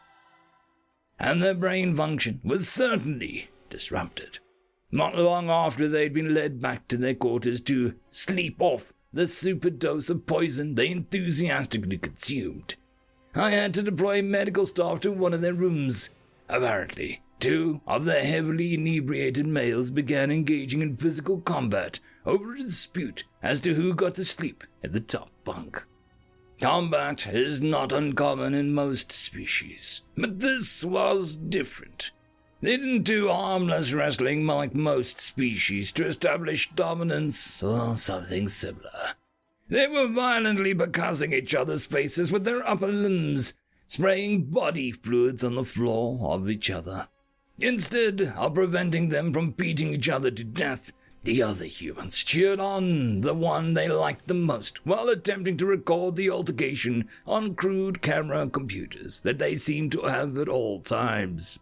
Their strikes left visible dents in the walls and floor, hinting of a worrying amount of strength. One of the males hit particularly hard under the mandible and collapsed to the ground. The victorious one, luckily, did not continue to beat his adversary to death, and instead allowed him to be carried to the medical bay. Before getting to the medical bay, the defeated human woke up, jumped out of the carrying cart that he'd been placed in, and refused medical attention, and attempted to find and consume more cooking fuel. He treated his wounds by rubbing his garments all over them, and returned to his quarters. After the rest period, they made up and were friends again. Upon their return to the mess hall for breakfast, they all seemed to be in a state of great lethargy and irritability. They began dissolving a black powdered mixture into boiling water, which they had to ask for. They were not allowed to have any more cooking fuel. The resulting beverage was full enough of caffeine to kill every non-human passenger on the ship 10 times over, and they consumed it anyways. Instead of engaging in recreational activities, as was expected from them, they returned to their quarters and continued resting well past the usual periods for hours. During this time, they consumed copious amounts of water and refused to speak to or cooperate with anyone except medical staff. They attempted to convince staff to give them drugs, claiming to have a condition called a hangover, despite there not being clear evidence of injuries, and their requests were denied to prevent any more intoxicated human incidents. The next cycle was still short of ideal.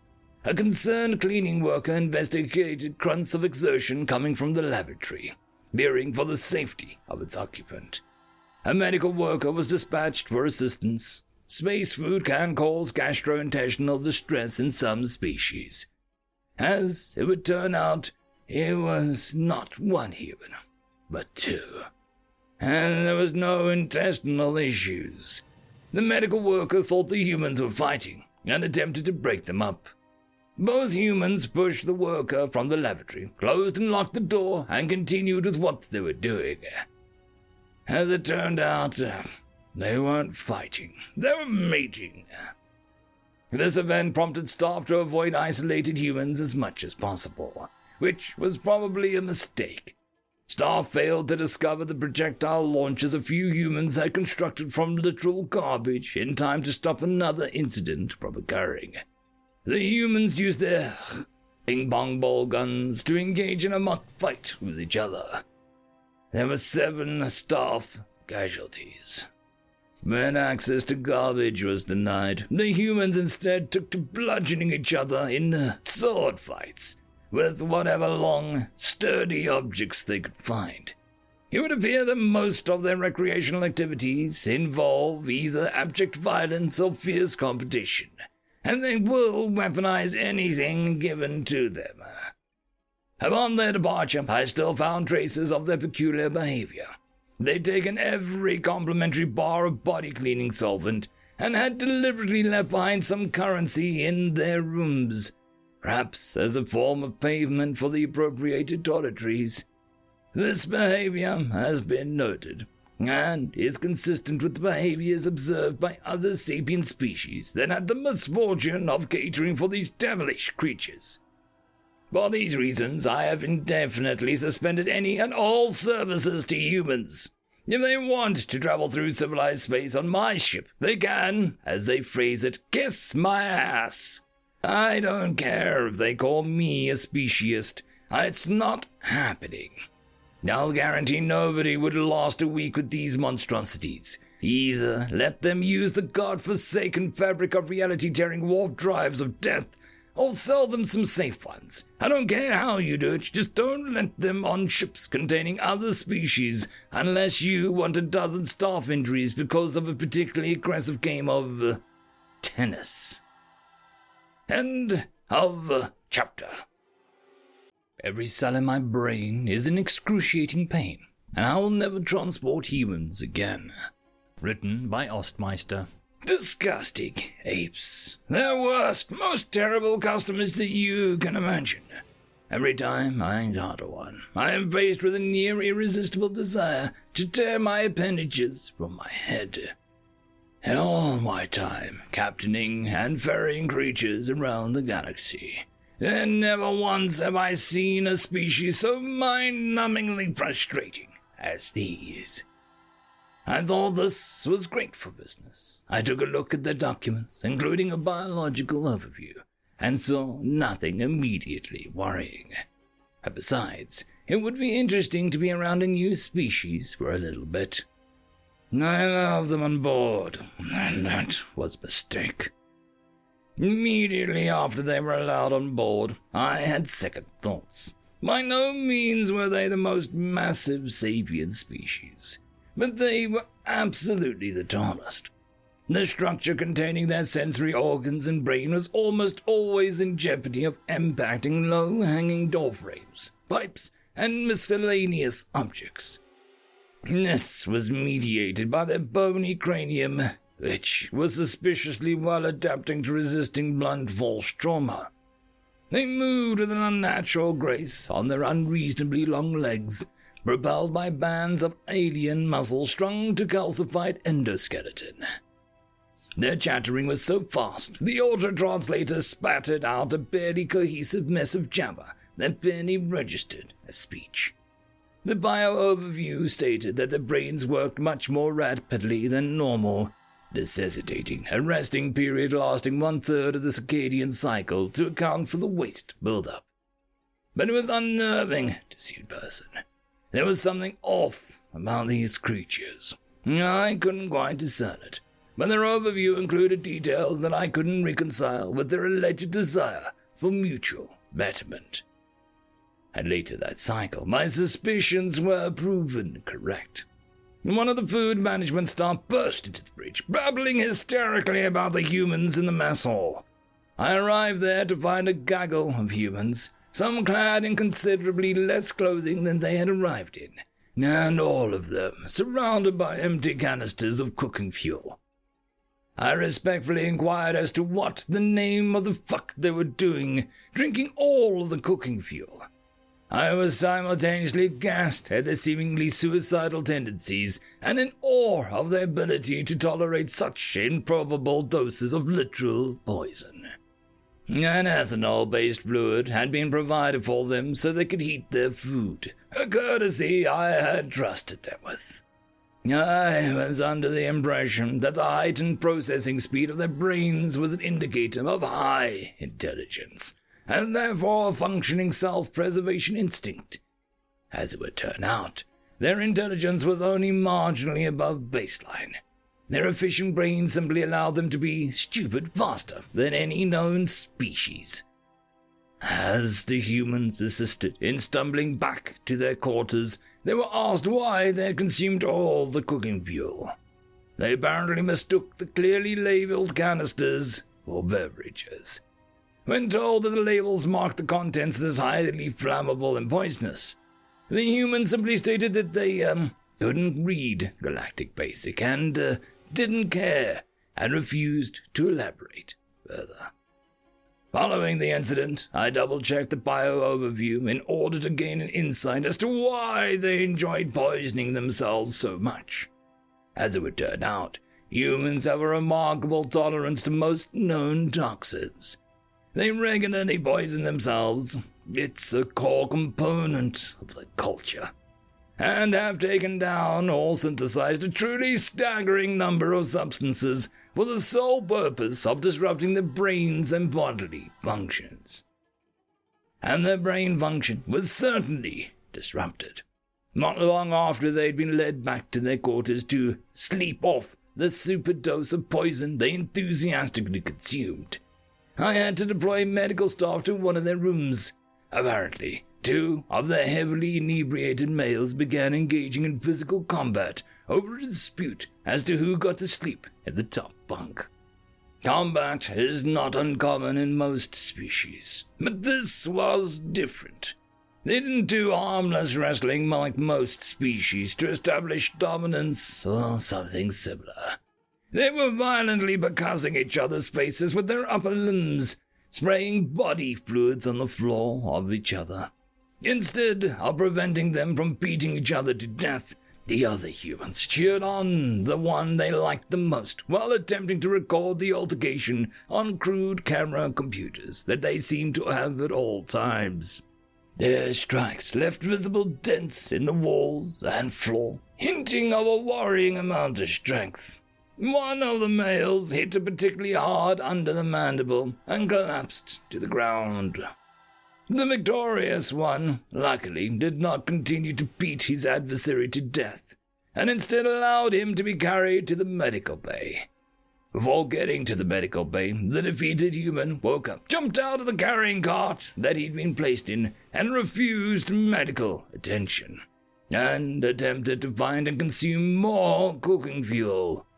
He treated his wounds by rubbing his garments all over them, and returned to his quarters. After the rest period, they made up and were friends again. Upon their return to the mess hall for breakfast, they all seemed to be in a state of great lethargy and irritability. They began dissolving a black powdered mixture into boiling water, which they had to ask for. They were not allowed to have any more cooking fuel.